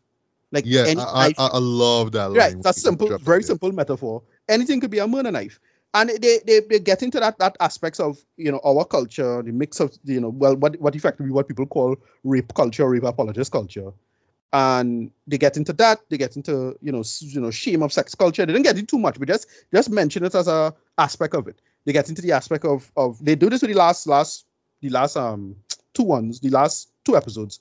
The aspect of, the relationship between the black men being undermined, right? Because that was a big defense of Cosby. Was this boy name was murdered now for whistling to a white woman? Emmett Till. Emmett Till, right? Yeah. A lot of people was using an Emmett Till narrative to defend Cosby, and like not even that could work. Like, sorry. They had to come out wrong, and a lot of black people were just hesitant, right, because of this, and they made it work, right, in that conceit, and I really glad Kamau Bell was perfect in like framing it because he was the perfect filter for it, and the other aspect of Cosby I like that they get into, and this is my last point, and you could go. the aspect of Cosby, this is his sheer self-importance. Like, even if Cosby wasn't a sexual assaulter, even if he wasn't a rapist, he would still be incredibly problematic. Like, because of the whole, what they call from the point of the pound cake speech. And how they got this guy, Lamont Hill, right? I don't follow him on Twitter, but as he's in my circles of who else follow on Twitter. And yeah, you know, they make that point of how, look, Cosby's PhD is kind of a bullshit PhD. It's just to say that you're a PhD, but it's kind of bullshit, right? And he more qualified to talk about this stuff than Cosby is, but Cosby's still acting as if he's the patriarch and he, you know, in charge of things. And he tried to, like, you know, railroad Lamont Hill's academic career. Like, study that story that he told, boy, was just like, that was brutal, boy. Yeah. Like study that for a second. The sheer audacity of Cosby, you know, like to do some shit like that. And like, I always had a problem with Cosby since a long time in that sense. But I didn't know he was a rapist. Like, I knew he used to spend time in the Playboy Mansion, so he was a philanderer. I get that. And he was and they got into that narrative. It's like, oh, the rape part, boy. When the rape part coming up, boy, like that was like new to people now. Like, a lot of people didn't get into that now.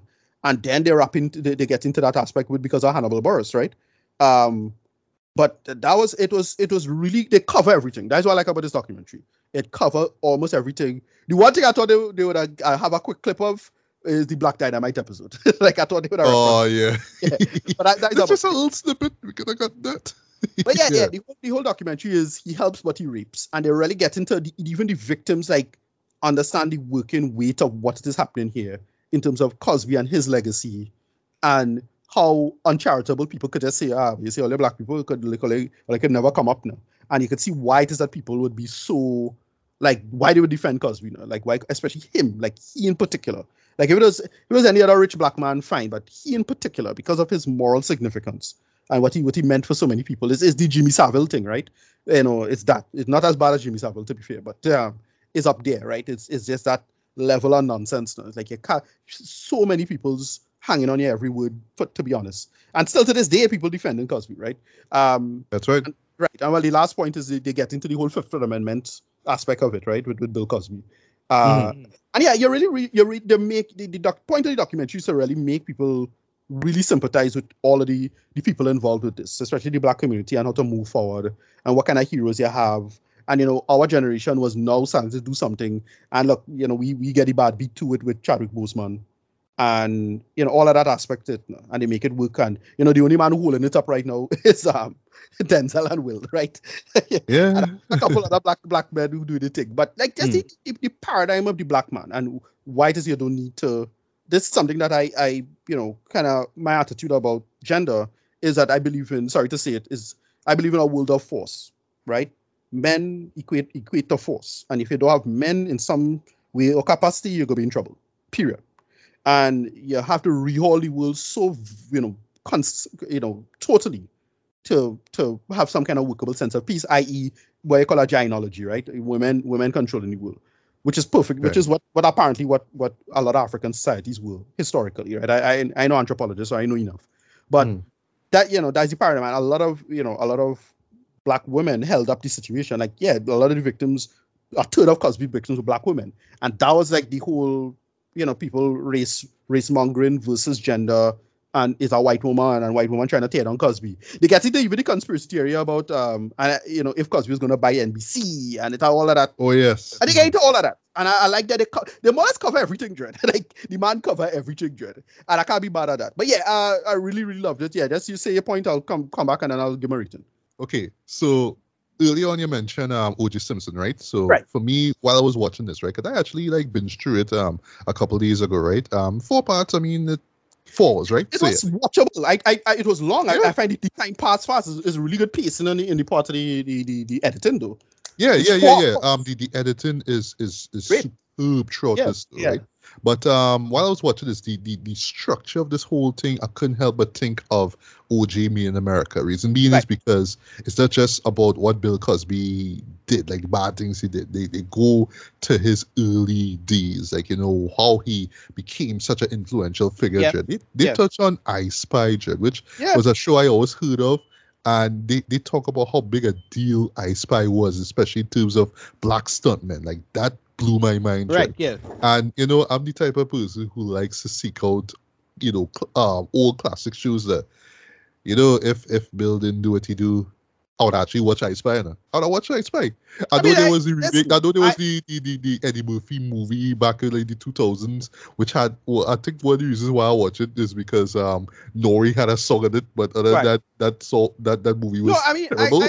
I'm a person that don't believe in unpersoning as a person. I believe in history, right? We know what he is. You say what it is, but I watch anything. I have no problem watching anything. So I will go back and watch it just to see what it is. Whatever. If I never see it before, go back. I believe in history. That's my attitude.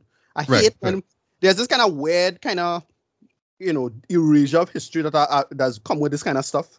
That I really, really you mean like because Bill do this thing, then I mean I shouldn't care about I Spy. I Spy just exists. It's like that episode of remember the episode of BoJack Horseman, the show, that bit. In BoJack Horseman, the show where the show talking about Cosby, and say, we edit the show as if he didn't. That nonsense. I have a massive. Let me just be clear about something. I have a massive distrust of any kind of that kind of editing and erasure of history and the unpersoning of somebody. No, Bill Cosby existed. He was a rapist. Deal with that. That's part of the history and the narrative. You don't change you don't erase some of history as if he didn't exist. I have a big distrust of that. Whatever. Moving on. Yeah, that's the point on that, right? Yeah, but I just love how they just cover his career, right? Yeah. From I Spy to the comedy albums, even to Bill Cosby himself, the stand-up show that he did, which I remember watching, right? And I remember a lot of people saying, one of the best stand-up performances of all time. I only saw that shit once, so I can't honestly tell you if it's great or not, right? I do love that they brought up Eddie Murphy, Delirious. That to me is one of my all-time favorite stand-up shows, right? And they also brought up Raw, and I forgot in Raw he mentioned because we called him and talking about with the party mouth and the filth and the food. And they get into that whole conceit of Cosby just being so paternalistic now. There's this you have to be clean and you need to be clean and this kind of bullshit now. That is really the thing that kind of undo him, right? Because the pound cake speech is really where the stuff come thing.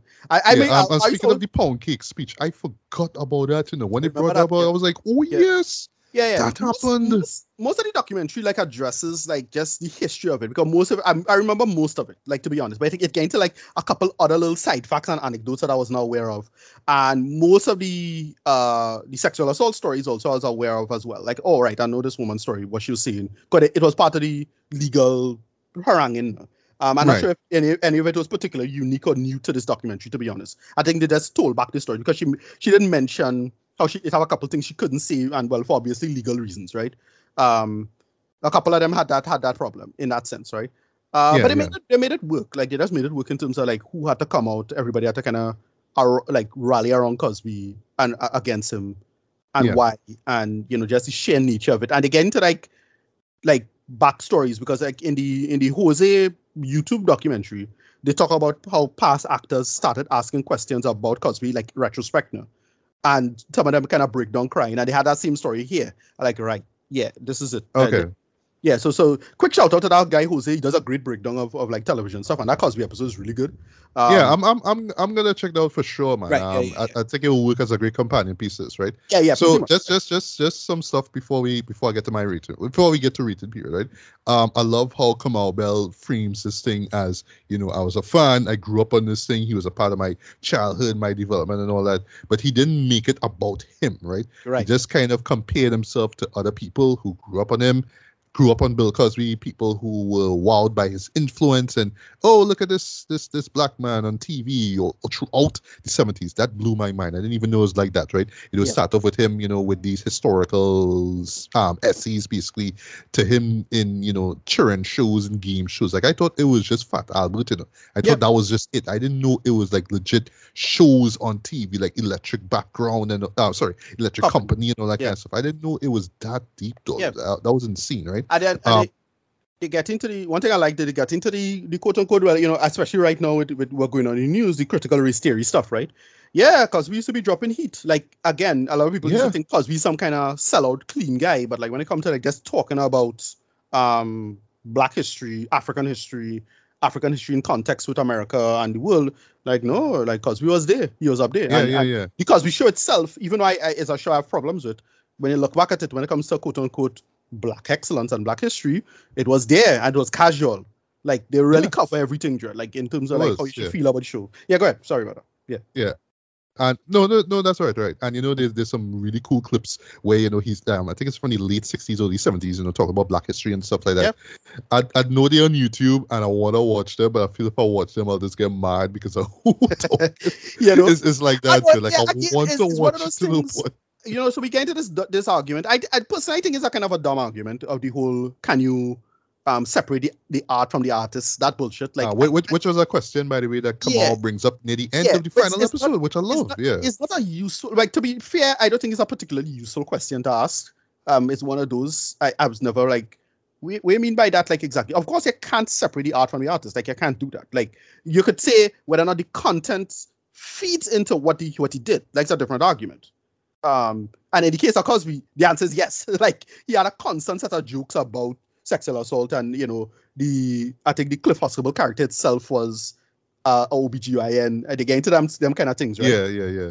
I love how there's this moments where he would show his interviewee some clips, right? And he'd be like, wow, I forgot about this, blah, blah, blah. Right. And then there was one moment where they asked him what was his job, right? And then when he brought up OBGYN, they're like, what? Yep. I just thought he was just this doctor, like just random doctor. And for me, I remember growing up, I just thought like, oh, he's just a doctor. Like, he's a doctor, right? Yeah. But then later on, it's like, oh, that's what he does. Okay. Right. No, yeah. So with respect to the show itself, like so as far as I know, Nick at Night pulled the Cosby Show, as far as I know, but there's still some syndication of it somewhere, and I forget out of all the syndications they did edit once. Maybe TV Land.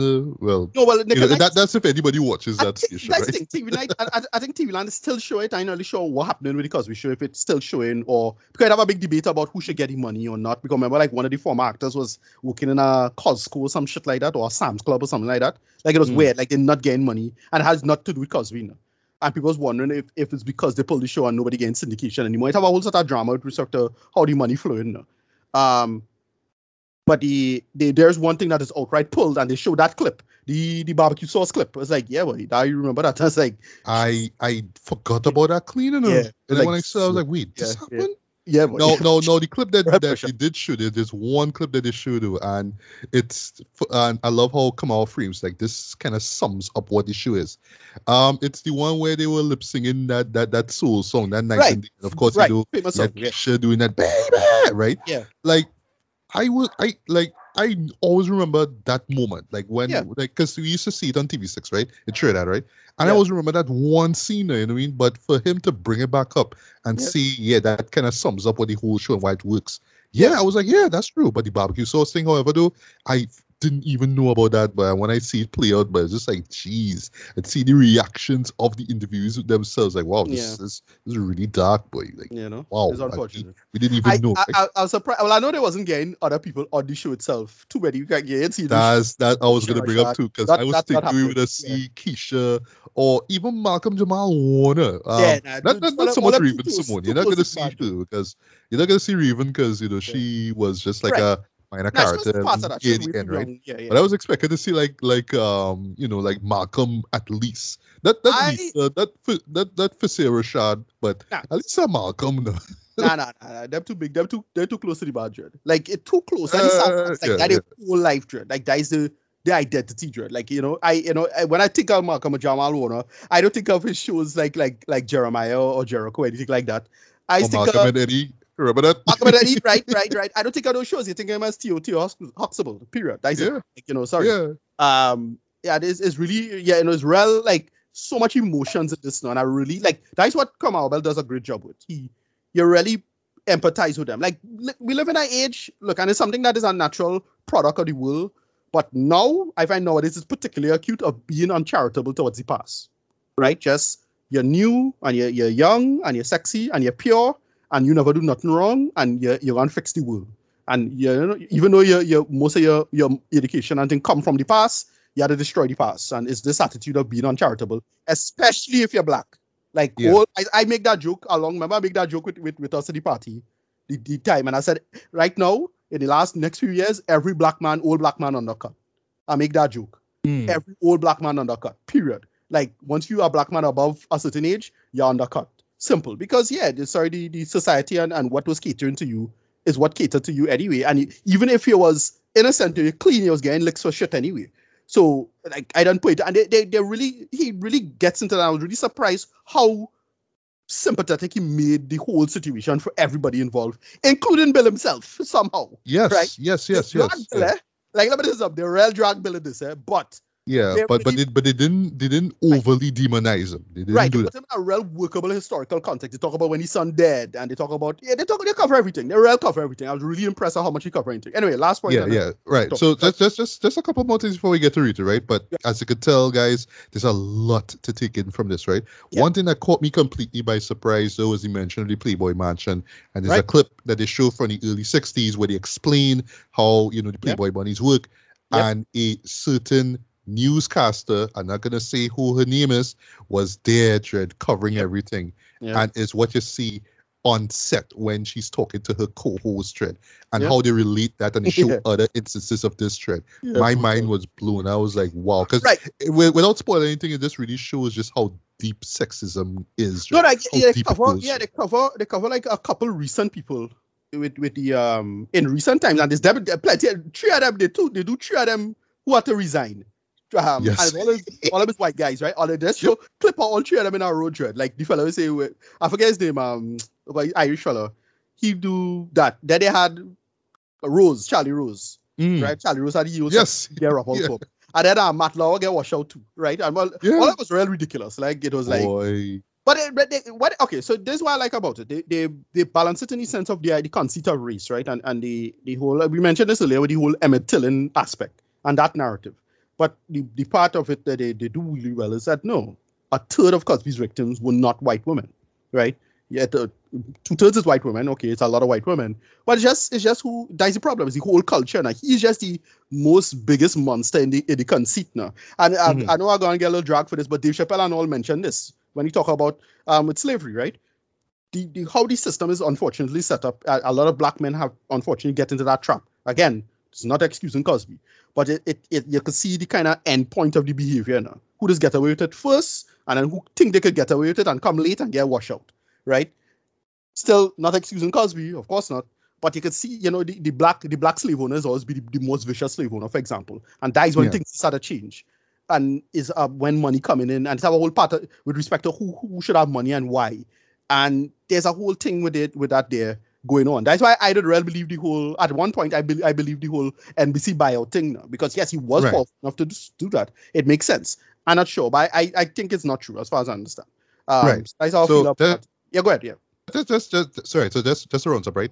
But it's the interviews themselves that really makes this docuseries work, by, especially for the victims themselves, by, and I mean they're distressing, they're hard to listen to, boy, but yeah, boy, it really will make you, like, if you haven't already, really will make you look at Bill in a totally different way. It really reminded me of what it was by that R. Kelly docuseries, which I actually reviewed on the show here. And that in particular got me angry, Jed, especially with how they dive into his stuff, right? And I love how they brought that show up in this series stuff. Right. They mentioned the movement, right? Yeah. But what makes this whole show work though is just a strong narrative focus, right? Just how just these archival footage is used, the clips that are used, and how they it's just kind of telling this narrative, right? I love how ever so often he would show his interviewees these clips and whatnot, right? There's a great use of two of probably the most memorable opening sequences for the Cosby Show. They usually end with Cosby just doing this broad smile and his eyes are beady and all that kind of stuff. Though there's one that I always remember where they had this kind of Broadway style to the intro with everybody dancing. Right. It always ends with the hands in his face, and they hear that dun, and you see that smile there. They ended the episode of this series with that, boy, and I clap when I see it. That was perfect, right? And last thing, though, just that final episode, boy, really, really worked for me, boy. When they just brought all the points down home, though. And what blew my mind as well too, because you're thinking about the timing of when this documentary was filmed, right? Is when you like even Kamau and all was saying, okay, we done here. We have one more interviewee to go. Right. Yeah. And then, oh wow, we just found out Bill Cosby was released. Right. Yeah. Jaw hit floor. You know? I was like, wait. Yeah, bad time. I thought all this happened, up until that point. No, well, sorry. Like I thought everything ended. Well, technically everything ended right after he was released anyway. Right. But like I didn't know like he was done and like about to finish right on that same day, like literally the same day when he was released, shit. And yeah, that was amazing, way. like could not be desperate up. Right. And they get into that aspect of basically what we call basically they undermine his Fifth Amendment rights. That's basically what happened. And again, so this is the moment where I keep saying Philly is having a moment. Let me tell you something, eh? I am so glad we get into Philly's infrastructure and general structural issues, because I have a bunch of shows that are addressing that right now. Again, Abbott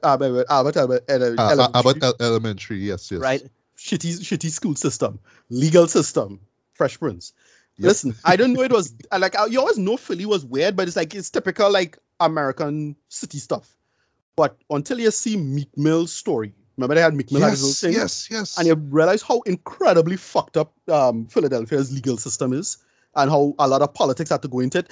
I'm surprised that they didn't get into this part where the reason why they did what they did to Cosby is because of, I would argue, for politics. Like they say, look, Cosby's a big fish. We had to take him down, and it died for elections and DA and what to go up. Okay, all politics, you say. Okay, I thought it was just money being passed around. No, not really. I mean, that. No, well, it's probably part of that. Like, what happened in the case of Cosby really thought he would get off, because that's why he did what he did. He just did the position, like, sell him out, right? That was blatant, right? Like, that to me was the case. He thought statute of limitations was a thing. He thought he would get away with it, and that's why he did the deposition in the way he did, so he could just, like, more or less, it's like a plea deal without a plea deal, right? That's pretty much what it is. And then the mistake they made was, they didn't lie to him, is that the second DA, or whoever, forget the lawyers or whoever come in, they basically break the old promise, and that was against the law, effectively against the Constitution, right? It's pleading the fifth, another James Chappelle bit, right? You had to plead the fifth, right? Once you plead the fifth, you're off. You can't incriminate yourself, period. And that was like a huge legal mistake. They fucked that up, and because we get out. Sorry, it's a legal technicality, but that's how it is. It's unfortunate, and Tyrell people just do that and get away with it, especially powerful people. But law is the law. I mean, if you want to change the law, great. And they did that. They reference this girl, this woman named Allred. Yeah, right. I was going to bring that up. Yeah, I was like, hey, Gloria Allred, look. Right, because she was, of course, she had to be front and center with stuff like this, right? But she's I would go this far because it's not the best comparison, but she's basically the Johnny Cochran of white women. Like that's okay. I thought I was gonna say women's rights, period. But right. But it's the same thing. But it's our kind of weird shadiness to her as well. In that sense, because she make mention of that famous feminist who's like a big time racist, whatever. And like when she make this statement, like, oof, okay, you could get away with it for now in the context, but it's not the best example. But they mention the whole statute of limitations for sexual assault, and I like that they covered that. Like Kamau and his team was incredibly conscientious in what issues they should cover and why. Yes. And the main thing is they focus on the black women. Like that's the main thing. Focus on the black women, how to change things, who to leverage and why, and what does work, and then make it work as it is. And we get a real fantastic product overall. Yeah, and he just covers all this in just 4 give hours. Give it down. Right, okay, 9 out of 10. Nice. It's not brilliant. It's not Mojo Made in America. It's not that masterpiece. But it's still pretty good. Like, it's still pretty damn good in terms of, like, telling your story, balancing it well, showing context. And, it's... the narrative of Black America, how power and then it get tainted, and you're wondering, how people doubting it and becoming cynical about the whole enterprise of Black progress and whatnot. You could understand why it is. And this is the kind of stuff you need, right? It's not a band-aid.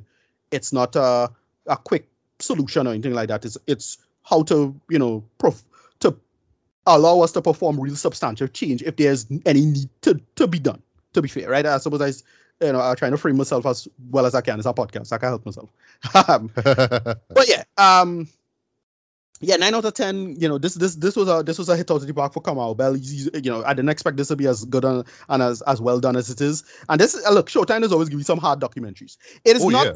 It is not brilliant. Like it's still not like absolutely brilliant in terms of framing or everything. Like, as again, compared to OJ Made in America, it's not as good as that, but it's still pretty good. It's still supremely, well made and competent over the course of its runtime. And it had me for 4 hours. I just run it, streaming it straight, and I wasn't even thinking about 3.5 hours passed already. Holy shit! Like wow. Yeah.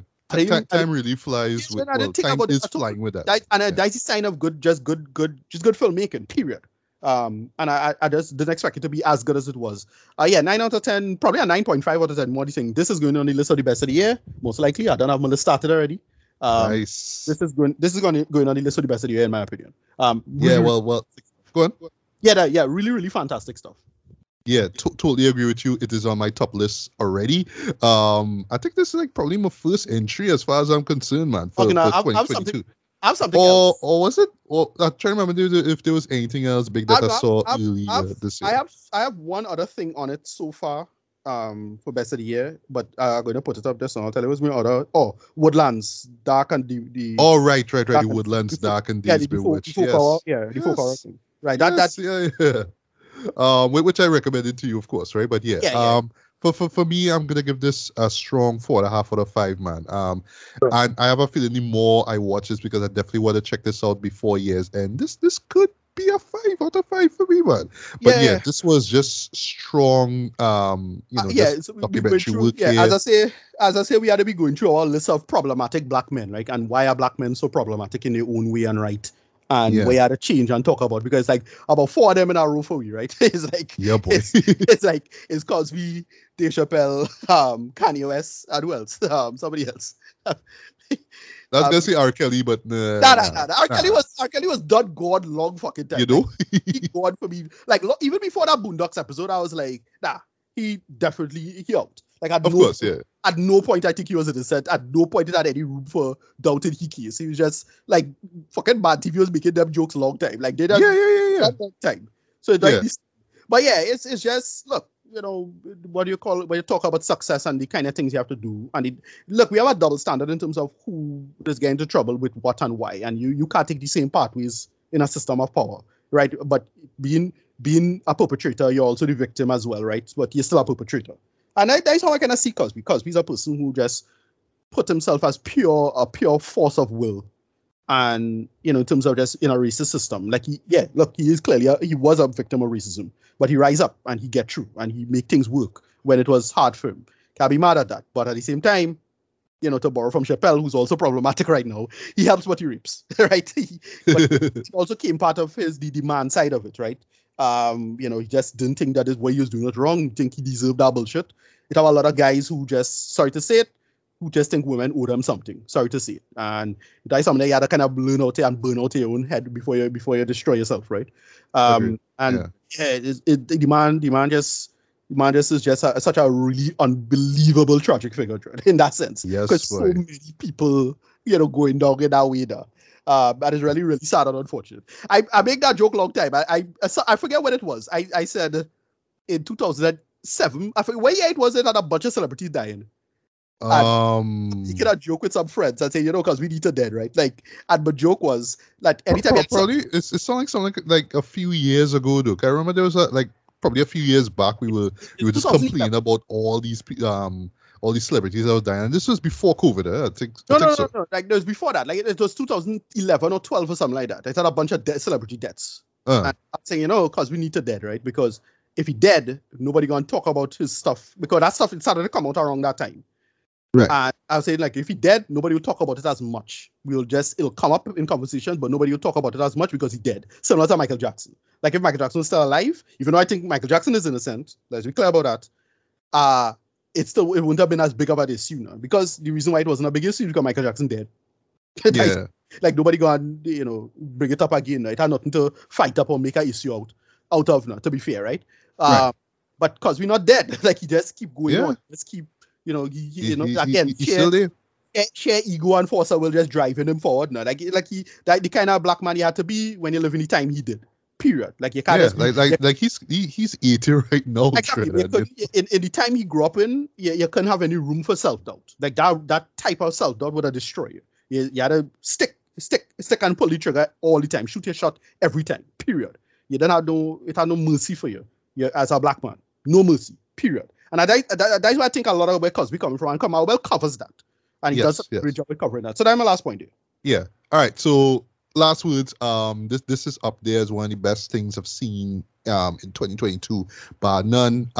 It's similar in a sense to Surviving R. Kelly, but I would say this one isn't as VH1. That's the best way I'll describe it in terms of editing and whatnot, as that one. But I mean, Surviving R. Kelly is great though. I actually highly recommend that. Right? That I remember like binging that, and that just pissed me off to the point that I just removed every R. Kelly song that I had on my hard drive. Right? It was that real. Right? But this one was like, I mean, we know how scummy Bill was. We know how influential and lovable he was back in the days, though. But this went so in depth into it, where you really understand how we were all duped. You know what I mean? Yeah. To say the least, right? But this covers so much ground, but and I have to give credit to Kamau Bell, sorry, for just pulling this thing off. But he did a fantastic job with this, man.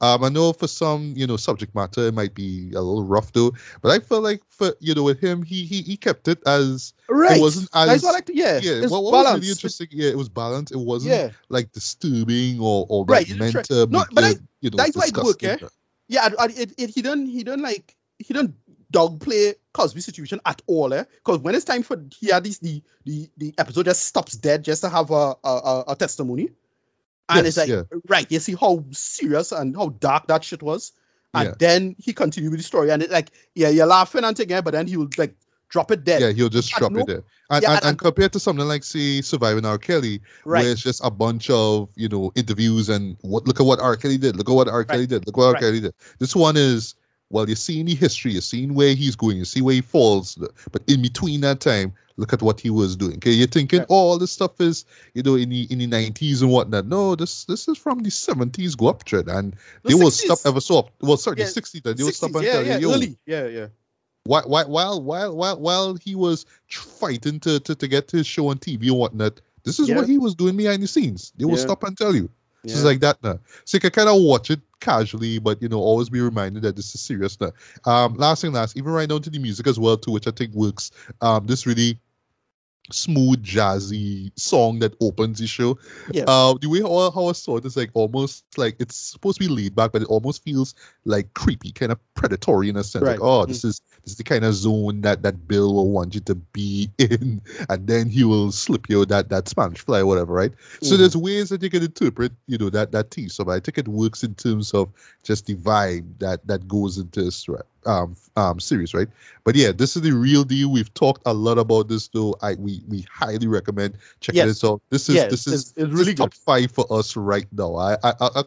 I want to say top 10 way, but I don't know why. This is so strong by I don't see this moving from between in my top 5 bracket at all, man. This was great, man. We strongly recommend check it out. We need to talk about Cosby. And the last thing I will say though, that title is well justified though, because we really need to talk about Cosby, boy. And I'm glad that this series exists though.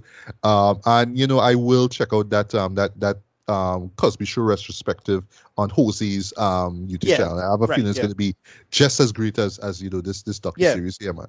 But great series. By all means, definitely check it out, man. And last but not least, let's talk about The Legend of Vox Machina.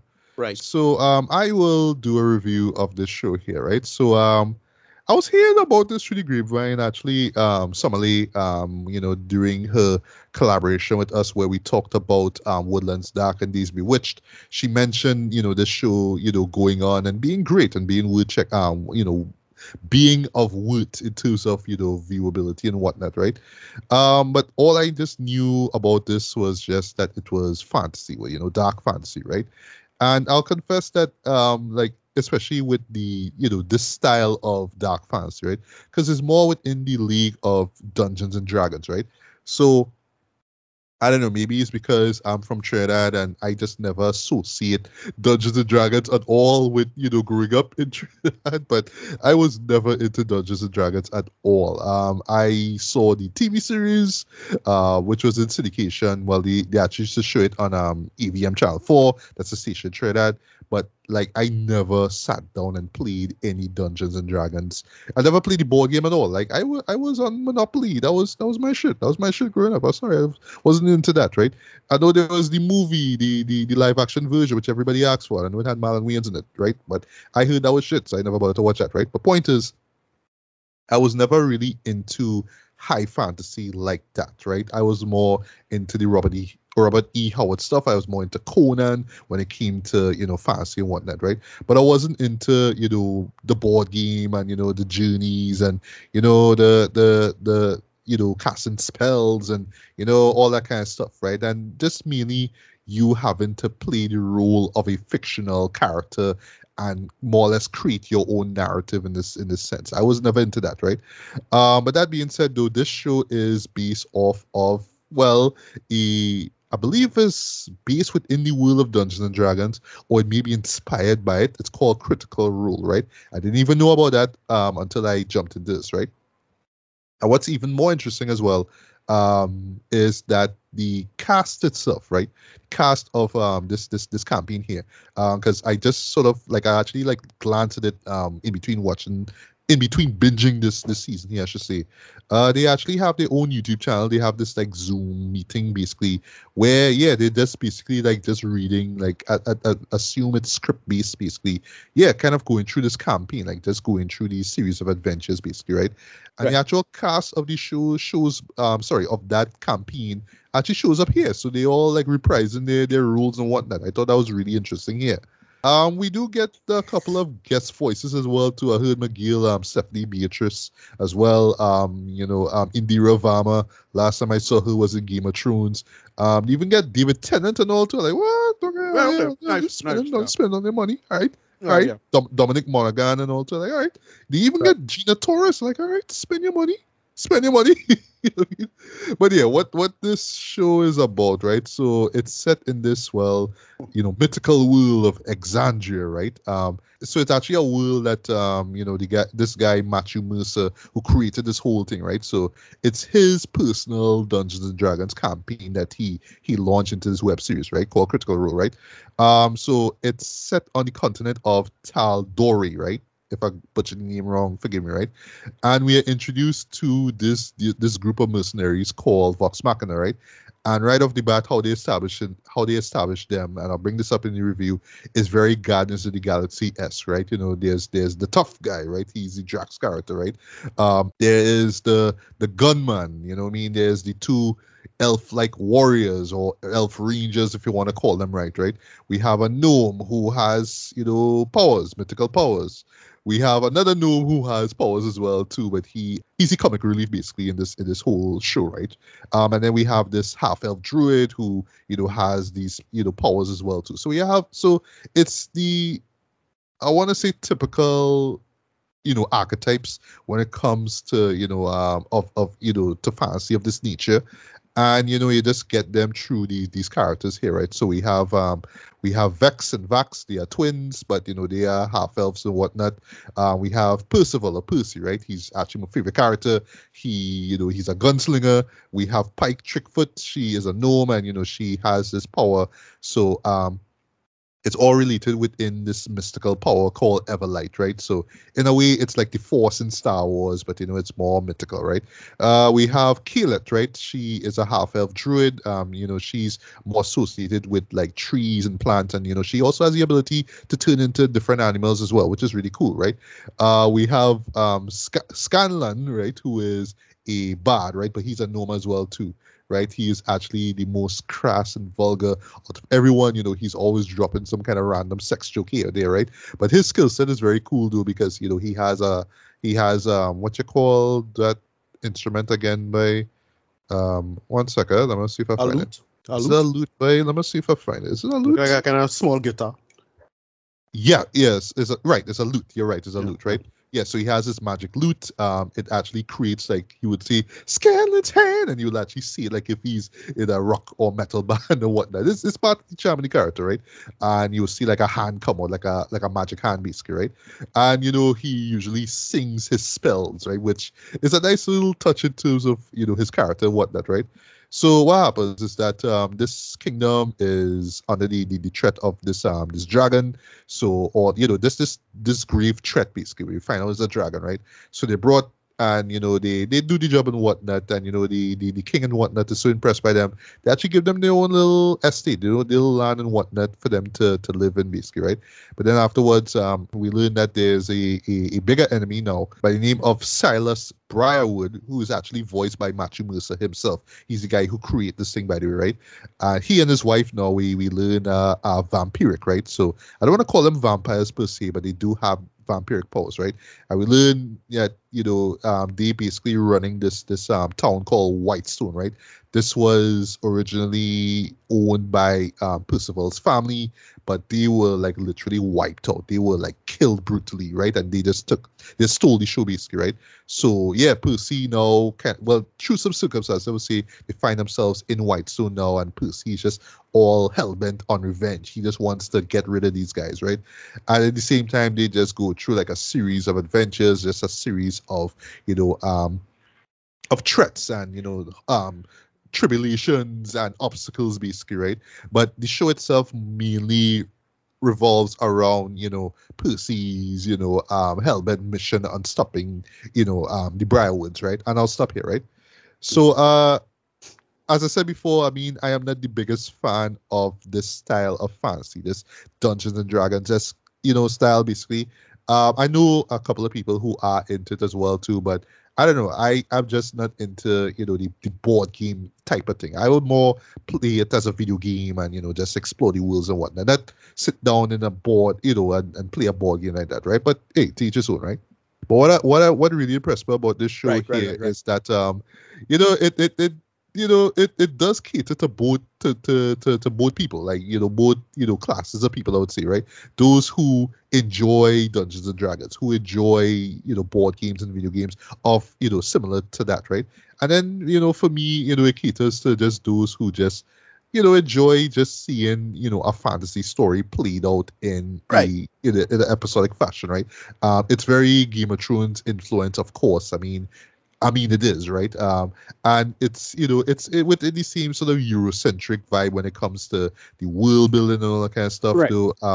But ever so often you will hear like an American voice or two. So I like that it adds a lot of balance to it as well. So it's not just Eurocentric voices because it's a fantasy show, right? But you also hear American voices as well. That's really cool as well, right? But really, what sells it though is just Vox Machina themselves, right?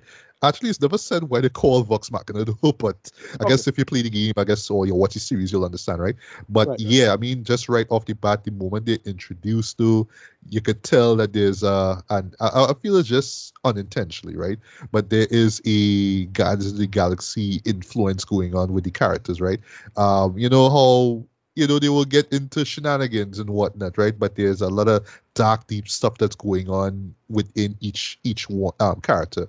I mean, they have their flaws, and they're not perfect, right? And it's always sold on how imperfect they are and how they kind of just need each other, right? That's one thing the show really needs, how much they really need each other. And not just when they're fighting and kicking ass, and they do a lot of fighting, a lot of kicking ass in this, right? But yes, when they need some emotional support, right? They're always there, right? For me, hands on, my favorite character in this show is Percival, aka Percy.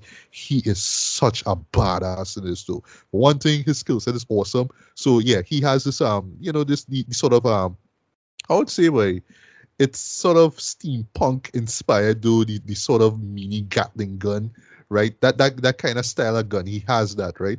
And when he uses it, it's always awesome. There's something about where, like, I don't know. I have to attribute it to the sound design, though. But every time he's like firing shots, though, there's this doom doom doom to it, though. It always like hits me now every time I hear it, right?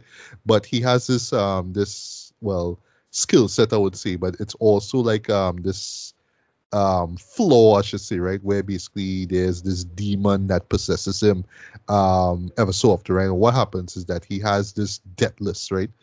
This because it's in relation to well, the people who were involved in his family being killed, right? Way back when, right? Right. So his gun has this cool thing, right, where you would see a name kind of show up like a rune basically on the gun itself, right?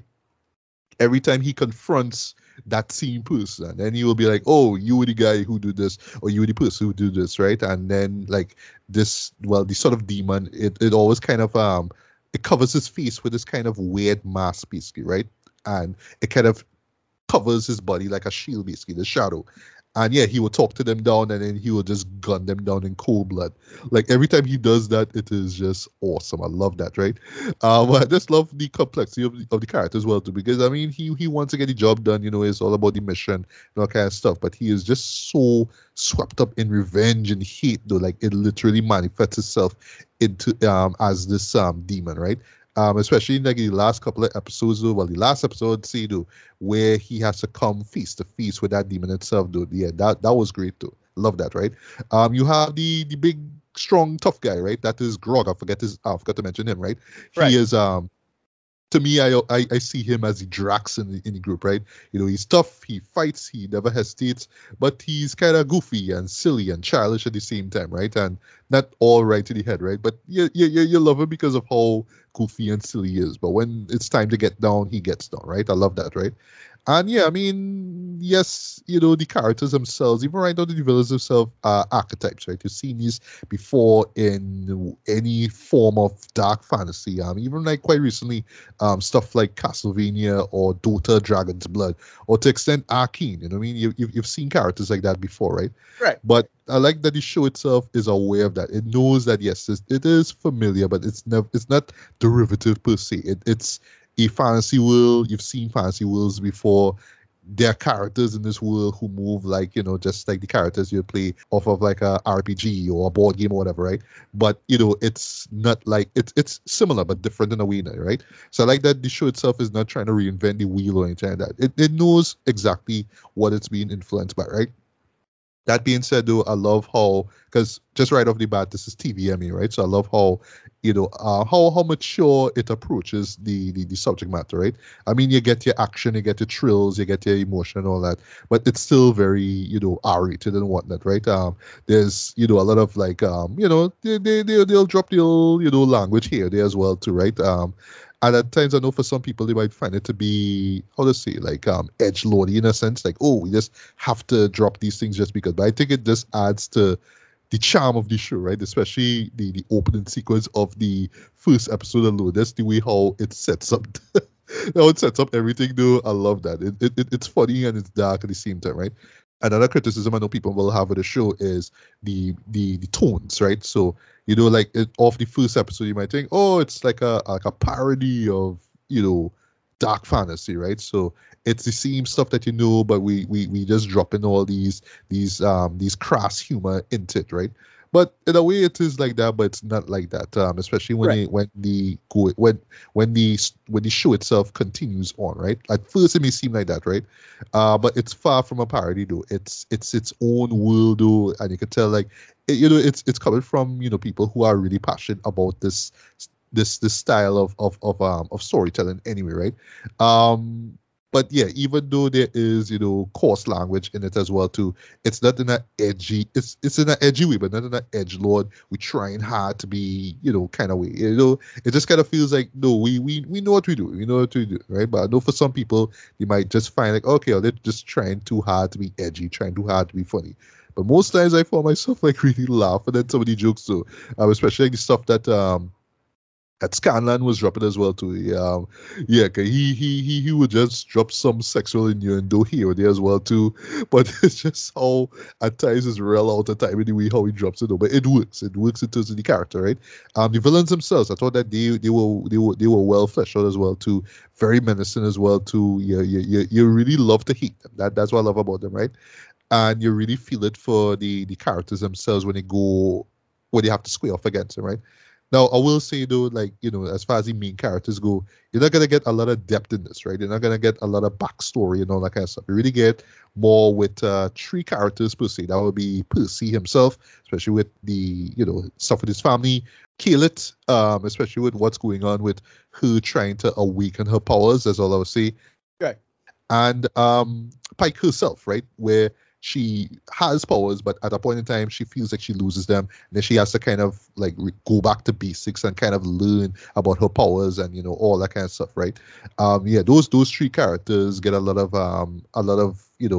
embellishment, I would say. But the other characters are just there to kind of do what they do. But in no way am I saying that they're one-dimensional. They're just not given as much emphasis as certain characters and whatnot, right? Animation wise, I would say it's as Ashton says, as Ashton Menzies says, basically it's very American, right? It's very American anime, that kind of style, right? There's a lot of like anime like moments and character moments and stuff like that, but you could tell it's American studio. Actually, these guys, Titmouse, if you remember them. Yeah. They do work. They still do work. They're still doing stuff. They do.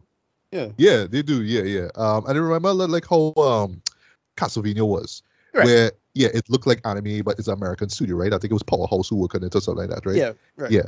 And last thing that's because it's from Amazon Studios, though, I would say while it doesn't go as gory and brutal as say Invincible did, at points you could tell that it's going like it's almost a tip of reaching that point, because as you would expect, this show is pretty violent though, but you can't expect it in a show like this anyway, Trent. So there's a lot of bloody kills and all that kind of stuff, but it totally works in the context of what the show is about.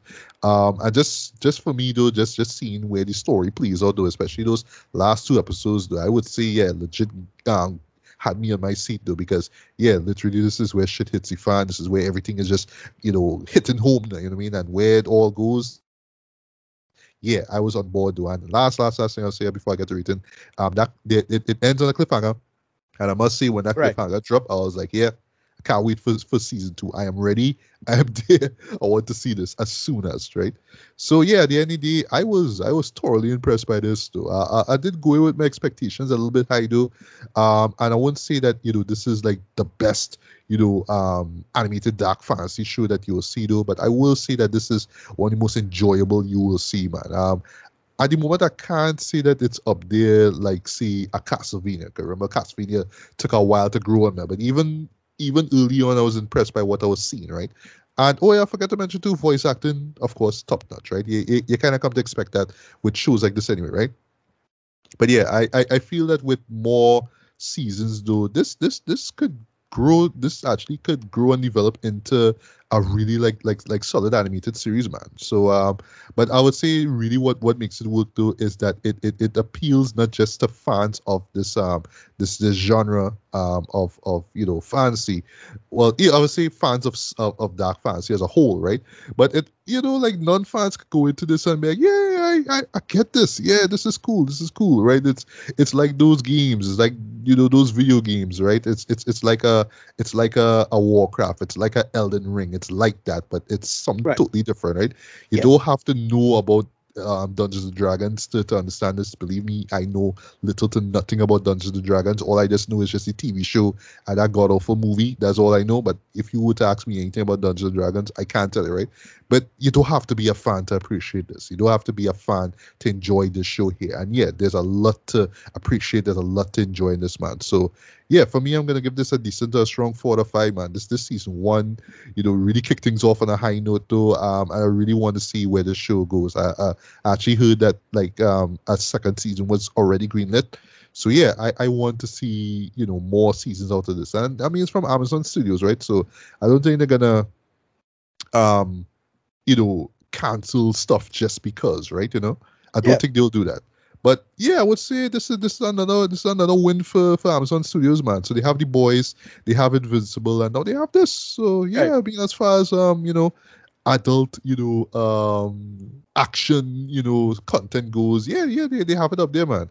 I know, well, just off topic, by the way, I know Amazon Studios, I think they actually dropped the first episode of The Boys Diabolical, right? That's the that's anthology. Yeah. So I didn't watch it, but yeah. I haven't watched it as yet. I actually want to wait till it wraps up and then I could take it in. Because it's anthology, right? It's an anthology series. So, I mean, yeah. But I have a feeling that's going to be just as good as those other titles that I mentioned here. And, of course, The Legend of Vox Machina. So, yeah, I mean, Amazon Studios, like, really shaping up to be a strong contender along with, I would say, to HBO Max and to extent Netflix, man, you know what I mean? Yeah. But, yeah, I mean, if you're looking for, I would say, it was just funny, right? If you're looking for, like, the next replacement to see, to Castlevania, or if you just watch Dota, Dragon's Blood, and you're looking for something similar within that genre, I would say, yeah, give this a look, man. You'll totally enjoy it, man. You'll totally enjoy it. All right, so with all that being said, Ricardo, where can I find you online? But at RMDDY, that's at RMD on Twitter, and you can type in Ricardo Medina on Facebook. All right, in the description to this episode here, you will find a Linktree link. If you go on that, you will find my Instagram, my Twitter, my YouTube, and my Facebook, right? On the Facebook and YouTube, you'll find excerpts from this episode of BBB Radio, along with other episodes of BBB Radio, Bears Beats and Bailey, which we did in the past, and of course, retrospect reviews. So stuff to look forward to in March. Yes. The Batman, for one thing. Yeah, the Batman. Yes. And also, just letting you know one time, Ricardo, I'm also going to be doing a retrospect review of David Fincher's Zodiac. Okay. Yes, sure. Yeah, because, because for those who don't know, the Riddler character in the Batman is inspired, I believe, by the Zodiac Killer. So at least, and also, Zodiac is turning 15 years old this week at the time of us recording this, right? So I think, this would be a good time for me to actually, recap that movie. I only saw it once. Yeah. Didn't love it. But over the years, I know a lot of people say this is Fincher's best work. But I mean, for me, it's still a toss-up between Seven and Fight Club, right? But I have a feeling that if I watch Zodiac again, though, I will like love that film, Yeah. But yeah, we're going to be talking about those two in the next episode, right? Of course, the final episode of Genius, we're going to talk about that. What else? Star Trek Discovery is supposed to be wrapping up in March, so I haven't started season 4 as yet. I will hopefully catch up in time. And then they'll be premiering Picard sometime in the season as well. Oh, in March as well? Right, yeah. Okay, didn't know. All right. No, I think Orville coming out, I ain't sure. Orville should be... Orville coming... Orville coming middle of the year. I legit forgot about Orville, and I didn't even know Orville was still going. I thought people got fed up. It didn't get cancelled or anything. They're coming back and they're just kind of rehauling it. It's a sure. I don't defend, and I'll get into why I have problems with it. But yeah, we'll talk about it. So. Yeah, we will. And last but not least, Oscar highlights, man, as we do every year. The morning after, if you want to see, we will talk about the highlights from this year's Oscars, and I will try to check out at least a few more Oscar-nominated films, before the award ceremony takes place on Sunday the 27th, right? And yeah, that's pretty much about it. So once again, guys, good morning, good afternoon, good evening, good night, whenever this is. This was Matt Bailey and Ricardo Medina. And we are signing off for another episode of BBB Radio. So until the next one, take care, stay safe in and out, pray for Ukraine. Peace.